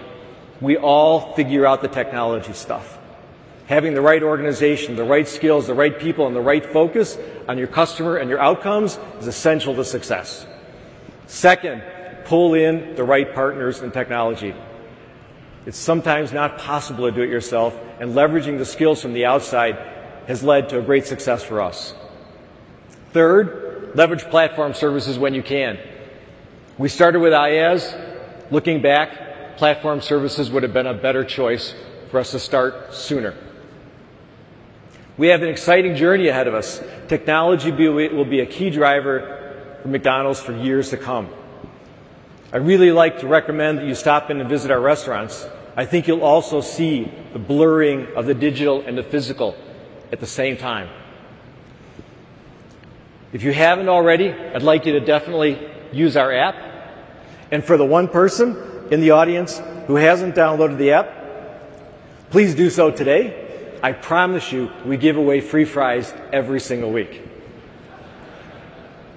So I'd like to thank AWS for giving me the opportunity to tell our story today. And I'd like to thank each and every one of you for your time and attention. Have a great afternoon.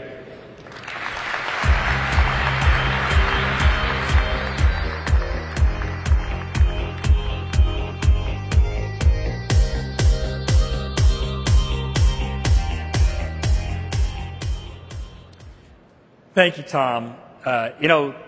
When I was a kid, the biggest privilege my siblings and I got was on the weekends, we would get this alone time slot with my dad on Saturdays. And the big activity we did together was we'd go to McDonald's. It was so exciting. And I remember that when one of us misbehaved and got punished, the big punishment, the thing you didn't want to have happen, was that you couldn't go to McDonald's with Dad. So I have a lot of nostalgia for McDonald's, and it's really an honor for us to get to work with McDonald's as they are reinventing themselves and making sure that they can use the cloud to be successful over the next 50 years. The fourth superpower I'm going to talk about is flight. And what I really mean by flight is the ability to fly. And I think as kids, and maybe some of us now, have the yearning to have the freedom to be able to fly. And I think for builders, the same yearning for freedom exists. The freedom to build fast, the freedom to understand your data better, and the freedom to unshackle yourselves from customer hostile database vendors.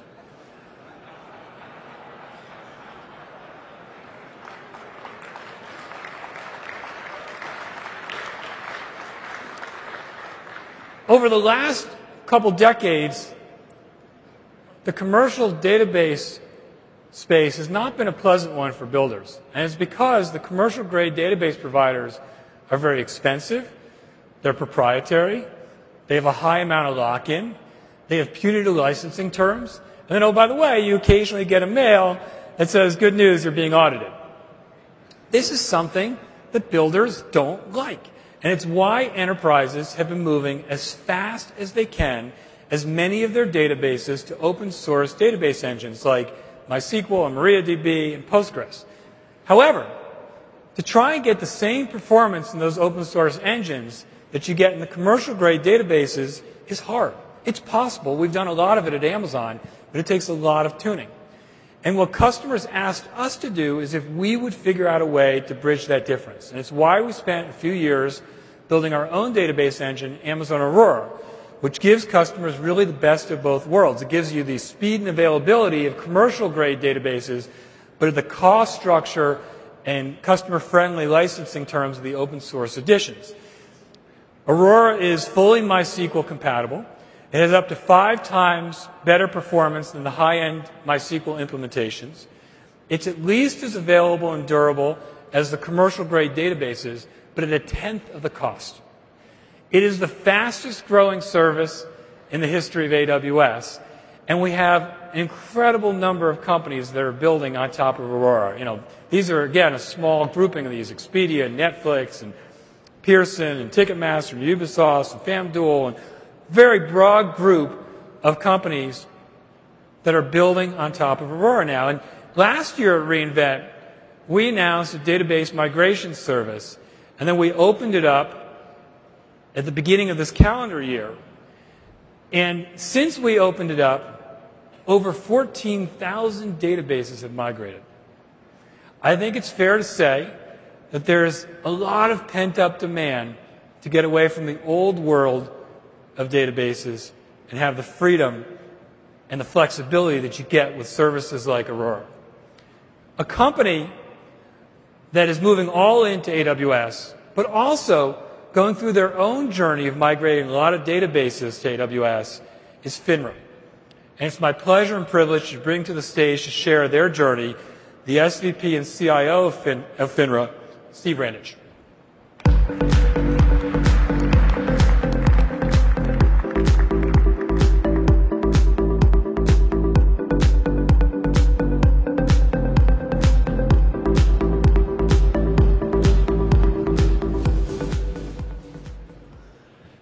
I got to tell you, it's a real pleasure being up here today, telling our story, which I think is a great story. 2.5 years ago, we started a migration of our most critical systems to AWS. It's our market surveillance platform. Our center of gravity is now in AWS for our organization. 90% of our total data volume is in AWS. And yes, we started with the crown jewels. We've had amazing benefits in this journey. It exceeded all the expectations that we had set out for us, and we learned a lot, and we transformed our IT culture in doing so. So we're FINRA, Financial Industry Regulatory Authority. We're a Wall Street regulator. Our mission is to protect investors by making sure that markets operate fairly and honestly and that there's no market manipulation occurring. How do we do this? We use advanced technology and we collect a massive amount of data from the industry. All the exchanges and all the financial services firms that do securities trading send us all the orders, quotes, and trades that occur every day. It's a massive amount of data in that it peaks at 75 billion records coming into FINRA each day. We process every day what Visa and MasterCard process over 6 months. And what we do is we stitch all this data together and look at it over days, weeks, and months. Now we're talking trillions of records, over 20 petabytes. And we run complex, sophisticated surveillance queries against that data to look for suspicious activity. That's what we do. Now, how did we start our journey to AWS? Well, there was a flash crash a few years ago, a very unpleasant event in the markets. And as a result of that, the Securities and Exchange Commission proposed a new regulatory mandate to better surveil the markets. For one thing, it was very difficult to diagnose what happened. You know, whether it was algorithms, trading algorithms going awry or whatever. So the new regulatory mandate actually is going to ask for even more data, a more comprehensive look at the market, if you can imagine. Much more data. Bloomberg, when they talk about it, says it's going to be the biggest database ever built. And so we looked at how we're going to build this thing. And we looked at our current platform, which, as you can imagine, data warehouse appliances, which worked reasonably well to get us to the point where we were. But then when we look at the real challenge forward with the amount of data that we needed to collect, we very quickly determined that we needed something different. And so that's when we began in 2013 looking at public cloud solution with open source big data. That's really where we wanted to take this thing. So we looked at all the cloud providers. We had big data experts. I had one of the most senior executives at the largest technology company telling us that this doesn't belong in the cloud. It's not going to work. So we basically, through a combination of proof of concepts and a lot of analysis with the best and brightest employees at FINRA looking at this, by the end of 2013, we came up with a proposal and a model supported by performance modeling and proof of concepts on what this thing could look like architecturally. And so we said, let's go do it. Let's go build it now. And that's why wait for the SEC to make the final decision and working with the industry on when this thing is going to launch. We could use this architecture for our current surveillance platform and database. For all the obvious reasons that we're here for today, to reduce the cost, to get rid of the proprietary infrastructure, and to leverage massive processing and storage scale on demand and at commodity costs. So that's what we did. So beginning in 2014, we began building this new system and started cutting over in mid-2014, and we completed the project in full this past July. Our approach, very unconventional. As a Wall Street regulator, we operate in an environment that is conservative. There's a need for control, very cautious, particularly around cybersecurity. We moved our most mission-critical, data-intensive systems first, very bold. We had 4 principles that defined our strategic approach. So the first one was self-sufficiency. We wanted to do this ourselves. Didn't want to rely on vendors. In fact, we had vendors, cloud brokers, coming in one after another, and we very quickly, within a few months, got to the point where our skills were more profound than those of most of the vendors that we were talking in the market. Next principle was public versus private cloud. A lot of talk about private cloud, particularly in the financial services industry. Again, that need for control. our view is, why own, manage, and support all that commodity hardware? Why not be mark to market with Moore's Law? And furthermore, we find that private cloud is often pushed by infrastructure people who want to stay within their comfort zone. And yes, they may be buyers of the cloud concept, but want to do it internally, again, for that control. Another principle was open source. We wanted to use open source database products like HBase and Hive. We had streams of proprietary database vendors coming in one after another telling you it wouldn't scale, it wasn't mature, it won't work. They've all been wrong. We've proven them all wrong. And then the last key principle is that we weren't going to do a lift and shift. What we wanted to do instead was a ground-up rewrite of our applications in the cloud to take advantage of the cloud model. It's what we call cloud done right. DevOps automation and cybersecurity protections built in from the ground up. That's what we did. Now with AWS, we've got a great partnership with them. In the beginning, we looked at all the major cloud providers, and we continue to do so today. And we've determined over and over again that AWS is several years ahead of the closest competitor. And in fact, that gap is increasing, if you can imagine that. Our scope now expands a very wide breadth of AWS products. And it's allowed us to achieve the freedom from the proprietary database vendors that were warning us. In fact, in HBase, we're up to 2 trillion rows in HBase today, and we expect that number to grow phenomenally. So the expertise that we've built is very profound. We've got 7 FINRA experts who are going to be speaking here at this conference this week. So what's next for us? We want to move the balance of our applications to AWS. These are stragglers. Again, we got the center of gravity in AWS today. But we want to move the rest, and they're likely going to be rewrites and re-architects, again, to achieve that DevOps optimization and automation. We're going to close our data centers, as you would expect, and we look forward, as Andy just announced, to achieve true database freedom from Oracle with AWS Aurora.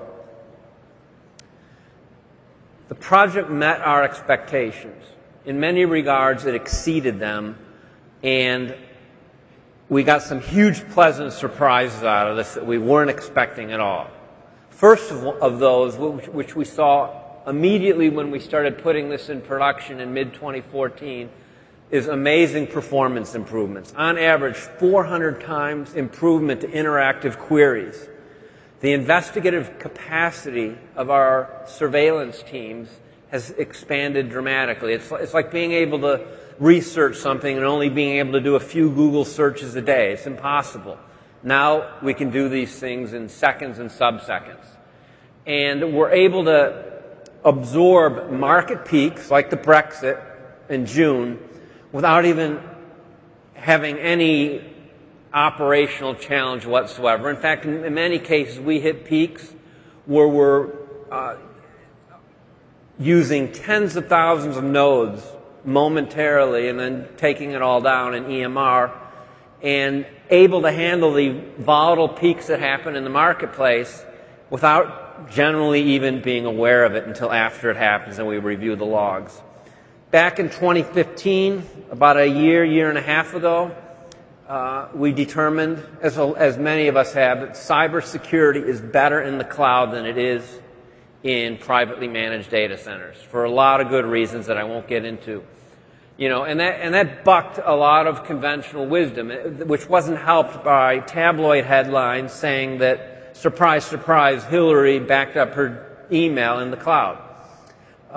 Resiliency. This is a more recent observation on our part. Having been CIO of 2 stock exchanges, including NASDAQ, and having been the CIO of Citibank, a lot of time spent on resiliency and disaster recovery. Given that our data is replicated and processed ubiquitously and virtually across tens of data centers, the whole model about resiliency and disaster recovery is changed. And with the public cloud computing done right, the resiliency, you just can't compare it to what you would have in a private data centers. And the last thing I'll say is that we've been very loud in the press and at conferences about our cloud efforts and our success, and we've attracted a lot of attention. We have dozens of companies, big banks, other regulators, financial services firms, coming in to learn from us and our experience. And we've now taken this to the point where we've got commercial relationships with a number of firms to provide that assistance. So I'm really proud of my team in accomplishing this. It's just been an amazing effort. We did it ourselves with the partnership with AWS, and happy, delighted to share that story with you today. Thank you.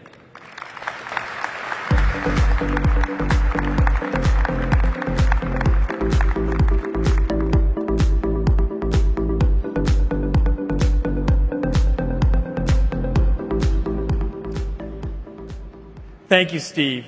It is not a surprise to me that so many companies are looking to FINRA for advice on how to use AWS. I would say that FINRA is one of the very, very top practitioners of building on top of AWS, and we've gotten an incredible amount of useful feedback in our partnership with FINRA, and we really appreciate it. So you heard about the traction of Aurora, how many companies are using Aurora. FINRA is moving their databases to Aurora.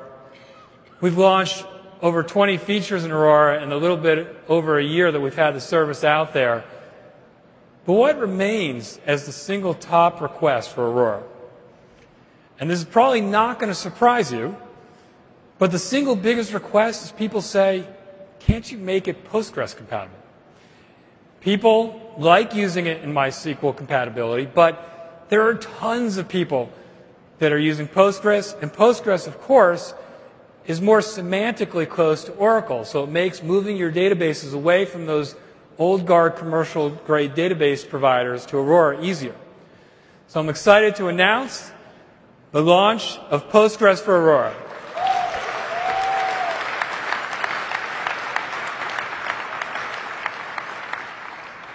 So Aurora is now fully MySQL and Postgres compatible. It has at least as strong durability and availability as the commercial-grade databases, and again, just a tenth of the cost. It's really simple if you actually want to be able to move from a RDS Postgres Community Edition to a Postgres Aurora. You simply take a snapshot, you move it to Aurora, and off you go. So I think people will be very excited about this. We're really excited to provide it. And giddy up. The last superpower I'm going to talk about today is the power of shape-shifting. And we think of shape-shifting as the ability to change your shape or change your form to suit whatever circumstances you're facing. And I think something that relates to that in the cloud is hybrid. And I think that one of the things that was probably the most misunderstood about AWS in the first few years of our business, I think this is better understood today, was people thought, as we were educating folks about the benefits of the cloud, that what we were saying was to use AWS, you either had to be all in on AWS and use nothing on premises, or you couldn't use it at all. And of course, that was not a binary decision that we believed companies needed to make or would make. We knew that there are a lot of companies, even though every month you see more and more companies deciding to go all in on the cloud. Matson, the shipping company, the latest, just a couple of days ago, most enterprises are going to operate in hybrid mode for many years to come. And what they really want is they want a way to operate their on-premises infrastructure as seamlessly as possible with AWS. And it's why, over the last number of years, we have built a whole bunch of capabilities to make that hybrid mode easier to run. VPC, Virtual Private Cloud, which effectively allows you to cordon off a portion of our network, deploy resources into it. You can set up subnets with IP address that are only addressable through IP addresses you bring to bear or through the internet, and that connects back to your own data centers via VPN. So it really has become an extension of customers' own data center topographies, and virtually every enterprise using AWS uses VPC. We have Direct Connect, which is a private connection from your data centers to our regions. We have a storage gateway that allows you to store hot objects on premises and asynchronously be loading all the rest of that data to AWS. We have Identity Federation. We have all kinds of deployment tools that work both on premises and on the cloud the same way. So a broad number of tools that make it easier for you to operate in hybrid mode. And indeed, that's why you see the vast majority of significant hybrid cases out there, the cloud portion being run on top of AWS. And again, a small smattering of the examples, but let me give you a couple. If you look at Johnson & Johnson, they consider the combination of their on-premises data centers in AWS, their borderless data center, and they've built tools like their XBot that scan both on-premises and AWS every 10 minutes for any kind of compliance aberrations. Or if you look at Comcast and you look at their very successful X1 interactive and entertainment platform, it's another application that was built in a hybrid fashion using both on-premises and AWS. And yet, what we've seen over the last several months, as more and more large mainstream enterprises are exploring substantial shifts to the cloud, they say, look, I know that you guys don't make us make a binary choice between all in AWS or all on-premise, but you are actually forcing us to make a binary choice. And that's because virtually every enterprise in the world is virtualized on VMware. And because to date, VMware and AWS have done nothing really to integrate how they work together, it means that we are forcing customers to make this binary choice of either continue to use the VMware software to manage their infrastructure footprint that they know and love and not really be able to use AWS very effectively in the public cloud very effectively, or move to AWS in the public cloud and have to leave behind the VMware software they're used to running. And customers didn't really like that choice, understandably. And they say, look, you guys can understand why we'd want to actually have one bit of software to run across all of our infrastructure environments. And indeed, we want to use software that we're used to already using, the teams know it, and importantly, we want to do so without having to buy more hardware. There are very few companies in the world that are looking to buy more hardware. Most companies are looking to either stay pat or to actually shrink the amount of hardware they have as they leverage the cloud. So this was really useful feedback. We thought about it a lot as a team. We thought about what we might be able to do. Then we started talking to our good friends at VMware.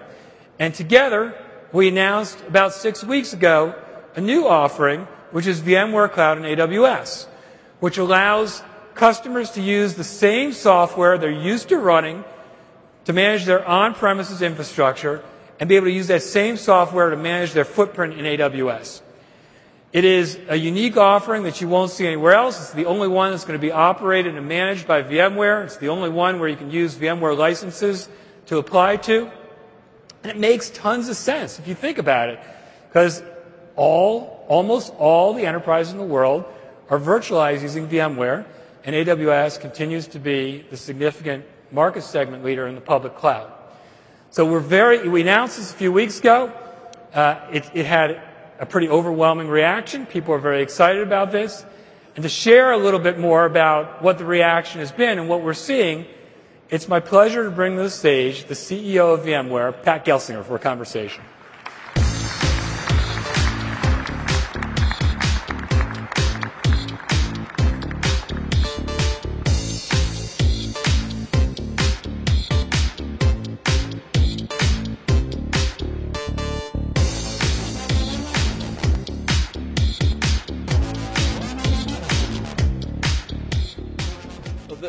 This is reInvent, right, Andy? This is reInvent. Okay, wanted to just make sure I was at the right place. Yeah. It's funny seeing you here again. Yeah, on stage. Great. Well, it's great to have you here, Pat, and we appreciate you being here. And since we did the announcement, we've talked to a number of customers, and they're pretty excited. I was kind of curious what you found the reaction to be like so far. Yeah, the response has been overwhelming. And if you think about those hundreds of thousands of vCenter users, it's like a seamless extension to a globally available, almost infinitely scalable hardware resource. They're just excited. You think about the developer. This idea that they could be developing in the cloud and bringing that seamlessly back on-premise, or on-premise and seamlessly moving into a cloud environment, a lot of excitement. And for the CIO, to him, it's been a strategic game changer because they now can think about their cloud strategy in a much more comprehensive, holistic way. And as your slide shows, it's not an A or B choice, it's an A and B opportunity. So overall, enormously positive response from the market. Yeah, we've seen the same thing. Share a little bit about some of the use cases and examples of what people are going to do with the offering. Yeah, well, the customer responses, we've really seen, what we call our Lighthouse customer program that we're rolling out together. And obviously, you had a few of these brands at the announcement. Cisco and Western Digital were there talking about their plans.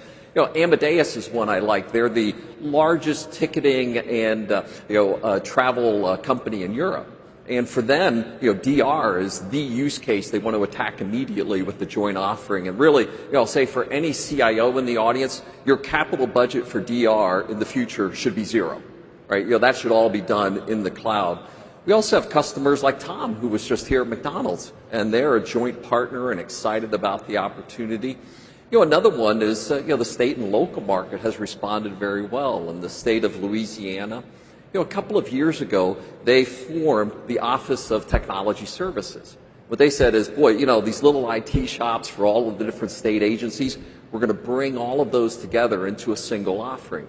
A lot of VMware customers as part of that, they're using our converged infrastructure to really bring that on-premise cloud experience, their private cloud environment, but also wanting the scalability. They have what they call their service-first mentality that they're building on top of a lot of AWS services.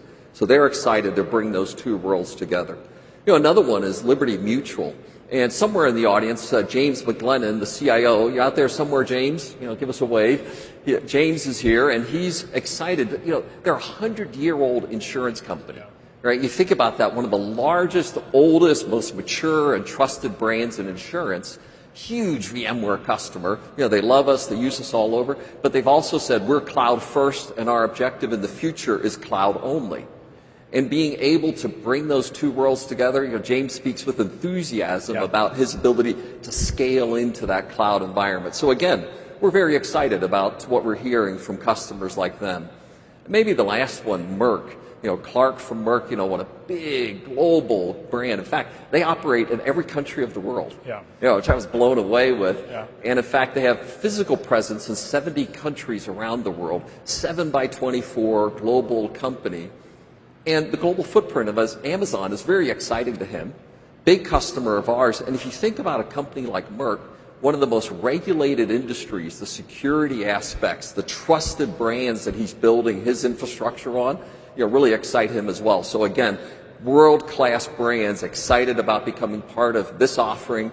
These brands are standing up to become part of our Lighthouse program. Yeah, it's really exciting. How about, for both of us, a very strategic set of partners or systems integrators? What's their reaction been? Well, system integrators, we have 4 of them today, in fact, that have signed up to be Lighthouse customers. And to me, this is pretty good. They're paying us to learn to use our platform. Ain't that cool, Andy? Right. We have, today we have Accenture, CSC, Capgemini, and Deloitte, who are part of the Lighthouse program, because they've been building practices on VMware, helping people transform their on-premise data center environment. They've also been building practices on AWS, right? And how can they help their customers take advantage of yours? And when we announced this, it was like they were just ripping it out of our hands. And, we're quite excited for these first 4 partners, and we expect many others in the future. Yeah. So the last question I'm going to ask you is, you could have chosen to partner with lots of different providers. And share why you chose AWS. Well, of course, it's your charm and magnetic personality.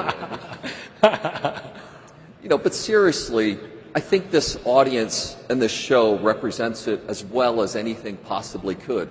Our customers have asked us to do this together, right? And, as we look at the hundreds of thousands of VMware customers, the now million-plus users of Amazon, they brought us together, and they're excited about the capabilities that we could do to make the seamless hybrid cloud experience and their ability to move across those environments, accelerate their journey to the cloud. You know, the world-class brands. I mean, you've built an incredible franchise that is growing rapidly. The innovation cycle at our core, we're innovative, hardcore, brilliant, innovative things. And that matches the personality of Amazon as well. So in every aspect, we're seeing the customers, the market, this particular offering, but even more importantly, the roadmap of innovation that we can deliver to the greatest companies on earth to help them transform their infrastructure.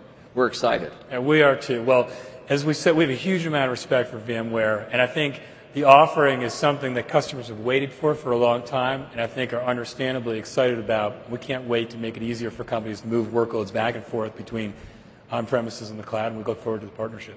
Andy, great working with you. Thank you so much, and thank you to reInvent. Thanks, Pat.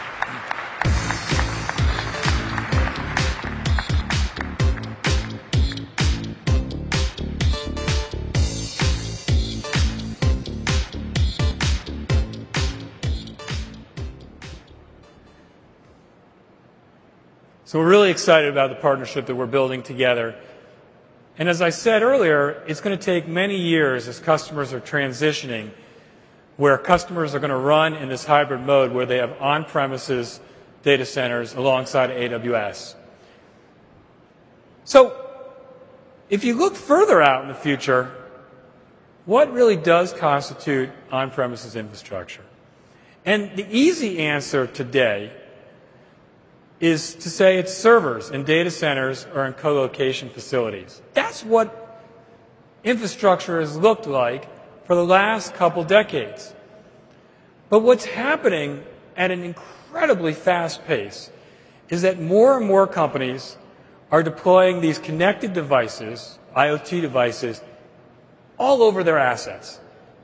At the workplace, in factories, in cars, in ships, in airplanes, in oil fields, in agricultural fields, in hospitals.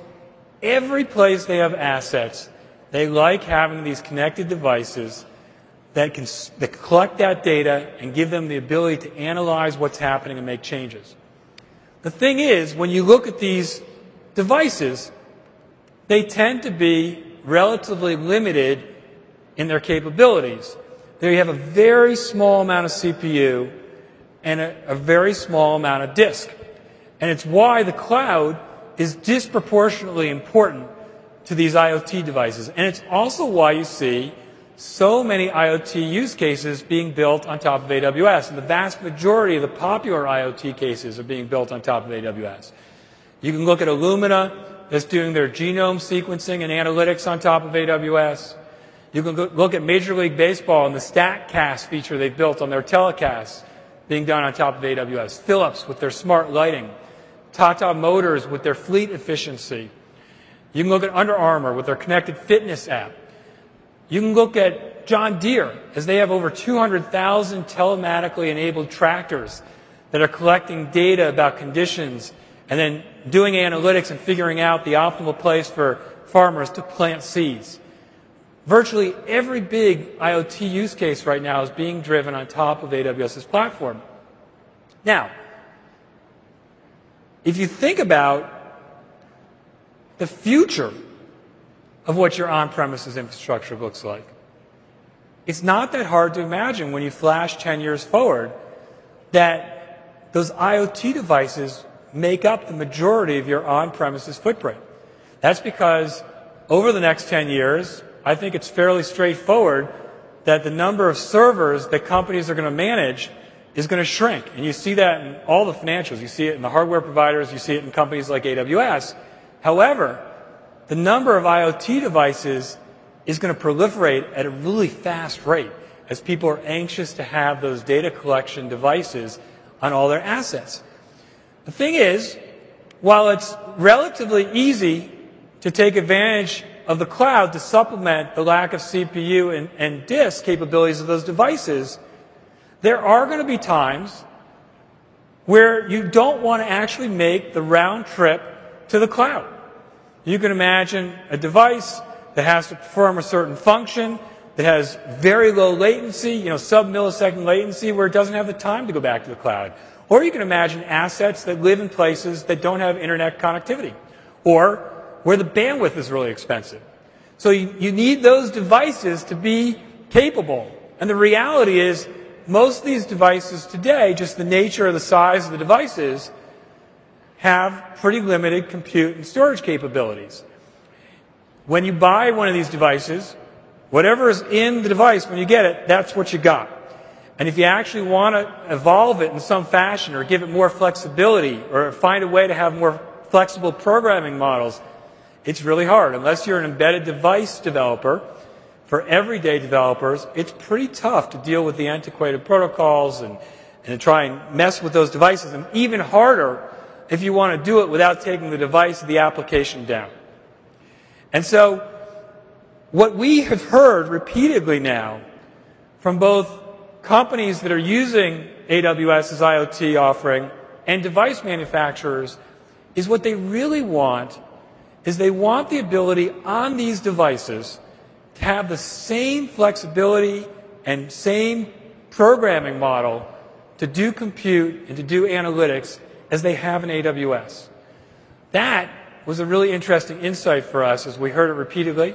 The team went away and thought about what we might be able to do about that.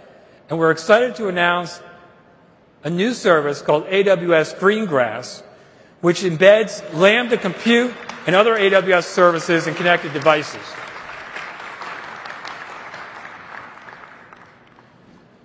So this is effectively a software capability that we'll embed in devices, and it allows you to have Lambda inside those devices, so you have more compute, and then you have flexibility in the compute and the triggers and the events that you can drive off of it. We have all kinds of encryption at every communication point, so it's highly secure. We have local data caching, so you can continue to store the state of the device for other applications to interact with. And then there's the local messaging component. What's interesting is device manufacturers and chip makers who make the chips inside of those devices will be able to build Greengrass inside it from the very get-go. Developers who have Greengrass-enabled devices where Greengrass is not in there will be able to download it if they want to. And then you can use a single console in AWS to set up a Lambda function. That function, you can deploy it to run in the cloud in AWS. You can deploy it to run on the device, or both. All the same programming model. It's very straightforward and simple. And then Greengrass has a really interesting additional communication capability where if you have a lot of devices that are clustered together, Greengrass allows you to set Lambda functions that can trigger other actions in those other devices so the devices can communicate with one another, which is pretty neat. So, some examples. A lot of us now use smart home products where we use these IoT devices to control our lighting or our climate control. And in most cases, they communicate with a hub, and that hub connects back to AWS, where a lot of the brains and rules are driven and then sent back to those devices. However, as you can imagine, those IoT devices and the manufacturers of those want to make sure that if they don't have the right connectivity at any one point to AWS, the people can still turn off their lights or turn the heat on. And so they will build Greengrass inside of those smart hubs so that they can use AWS whenever they want and use Greengrass as a secondary in case the connectivity is interrupted in some fashion. Or take an agricultural provider. We have all of these companies now. I mentioned one of them earlier in John Deere. But what they want to do is they're constantly surveying on these cabs of these tractors or machinery the planting conditions or the weather conditions. And again, a lot of that data is being sent back to AWS to do very thoughtful and deep analysis on ways that farmers can be more productive. But there are times when they want that machinery to make adjustments or take actions on data that they're getting close to real time where they don't want to take the round trip back to the cloud. They'll embed Greengrass in those hubs and be able to take those actions quickly. Not surprisingly, a number of companies are pretty excited about this. The chip makers, Intel and Qualcomm and Annapurna, are all embedding Greengrass into their next IoT implementations. Canonical is making Ubuntu's distribution compatible, and they'll sell it also in Ubuntu Snap in their marketplace. You see Philips and JPL and Enel and Technicolor, who are all integrating with Greengrass as we speak. So we're really excited about what this will provide device manufacturers and developers who actually want to have a consistent, flexible programming model across these IoT devices and AWS. A year ago at reInvent, we launched Snowball. Snowball, for those who don't know, is a 50 terabyte appliance, hardware appliance, that allow customers to take data that they're storing on premises, load it into a Snowball in a highly secure fashion. We encrypt it 3 different ways, with a Kindle attached to the device so you make sure you don't make an addressing mistake and you can keep track of the progress of that ingestion, and then send it back to AWS where it's ingested in high-performance racks. We launched this last year. Before we launched it, we had lots of debates as a team about how many Snowballs we thought we needed. I remember I chastised the team a little bit that I thought we'd ordered too many. Within a week of announcing Snowball here, we had to go back and order 10 times the number of Snowballs that we had. It's been incredibly popular. We can't believe how many Snowballs are out there and how much data has been moved from on-premises to AWS. And there are lots of companies, you can see a bunch of these here, who have used Snowballs to move significant amounts of data to AWS. And in fact, people have gotten so excited about Snowballs and have become rather attached to their Snowballs that they also enjoy sending us selfies with the Snowball. I didn't show some of the racier ones, but... And when we started talking to people about Snowball, and we weren't really trying to collect feedback on what the next version of Snowball should be. We were doing what we always do, which is talk to you guys about what's working and what would you like to see us add, because 90% of what we build is driven from what you tell us is important to you, and the other 10% we try to read between the lines and invent on your behalf. And the feedback we got on Snowball was really interesting. People were very excited about it, but they said, the next time you do something like this, what we'd really like is we'd like the Snowballs to be able to handle more storage capacity. We don't want to have to keep having 2 copies of the data as we're moving it to you, because as they were moving the data in Snowballs, they wouldn't get rid of the on-premises copy of the data until they were sure it was safely secured in AWS. That was really interesting. People said, when we're actually loading the data in Snowball, it would be really useful if we could actually be taking some of that data and synchronously be loading it up to S3. And then a number of people said, gosh, it would be pretty cool if there was some compute on Snowball. And so the team went away and thought about it. This was not necessarily the way that we were thinking about the next variant of Snowball, but there was clearly a lot of interest in these types of capabilities, and then put together the plan to launch the next variant of Snowball, which I'm excited to announce in general availability now, which is Snowball Edge.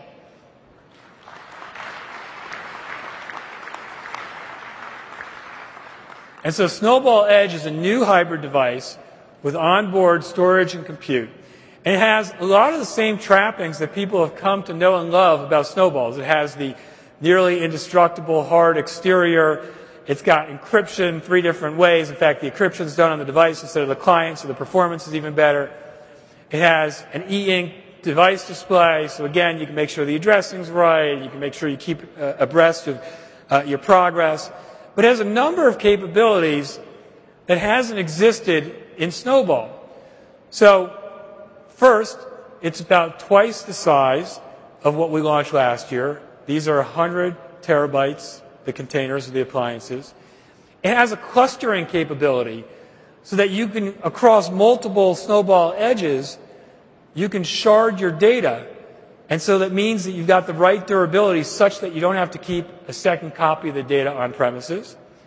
It has an S3 endpoint, so you can be synchronously loading data to S3, or you can take data from S3 in the cloud back into the Snowball Edge if you want. And then it has compute inside. This is really a purpose-built Greengrass device that has more storage, it has more compute and some AWS endpoints, but it's got Lambda, and Greengrass inside. And to give you an idea of how much compute it has the equivalent of an M4 4XL EC2 instance of compute inside. So this is super interesting for customers. And let me give you some examples of how we believe it'll be used and people have intentions to use Snowball Edge. So think about Oregon State. They do a lot of research out in the ocean. It's oceanographic research. And the way they collect the data today are on these manual tapes. And then when they get back to land, they have to manually mount these tapes and store the data. Now, as you can imagine, it's very clunky. It takes a lot of time. It's highly error-prone. Instead, what they'll do is they'll use Snowball Edge. They'll be collecting that data as they get it on the ocean. They'll be doing some pre-processing and analytics on that data such that when they get back to land, they just attach that Snowball Edge into their data center network, load what they want, take the pre-processed data and make use of it, and then take the rest of it, disconnect it, and send the Snowball Edge back to AWS to do deeper analytics. The exact same thing is going to be done with airplanes who are collecting data constantly on flights where they want to actually know some of the things that are happening during the flight that might be useful to take action on sooner than later. They're going to have those Snowball Edges on board, be able to see some of those analytics, take action in real time, and then they're going to take those Snowball Edges when they fill up and send them back to AWS for more detailed and complicated analysis. Or take GE. So GE has these wind farms all over the world, and many of them are in remote places that have effectively no internet connectivity. And so there's all kinds of aberrations and signals in that data, and they're collecting massive amounts of data from these wind turbines that they want to actually be able to see in real time and set up analytics to understand those aberrations such that they can adjust or be more efficient in the process. They will use Snowball Edges to collect all that data, do quick analytics on things that they're seeing that can make them more productive and efficient, and then when they fill them up, they will disconnect them, send them back to AWS, and they'll do much more complicated and deep analysis on that. We're really excited about what Snowball Edge is going to provide customers, and our customers that we've shared Snowball Edges with are incredibly excited. It opens up all kinds of opportunities for them to have devices that they can have live with their assets, collect the data in a very highly scalable way, do analytics on that data, upload some of that data that they want to upload real time back and forth from the cloud, and then when they're done, disconnect it and send it back so that they can have that data for complete analytics in AWS. Very exciting. Now, a lot of customers are excited about moving petabytes and petabytes of data this way. A number of our customers said, well, this is great if I have hundreds of petabytes or dozens of petabytes.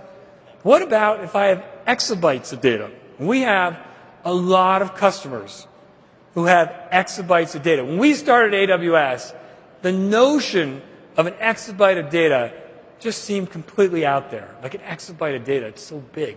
Today, an exabyte of data is a lot more commonplace. You'd be surprised how many companies, large enterprises and successful startups, given the way they collect data, have exabytes of data. They say, well, I love Snowball Edges, but if I have an exabyte of data, I'm going to need like 10,000 of those Snowball Edges. And that's probably too many for us to want to manage.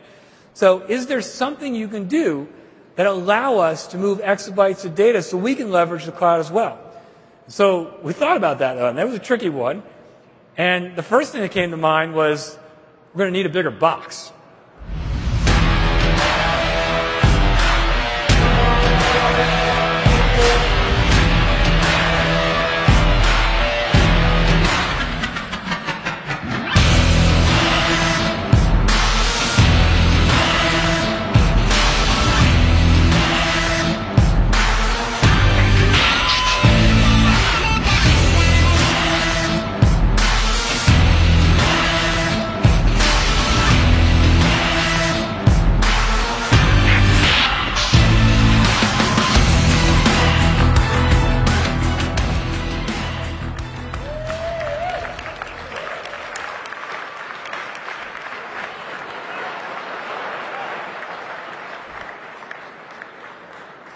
Introducing AWS Snowmobile.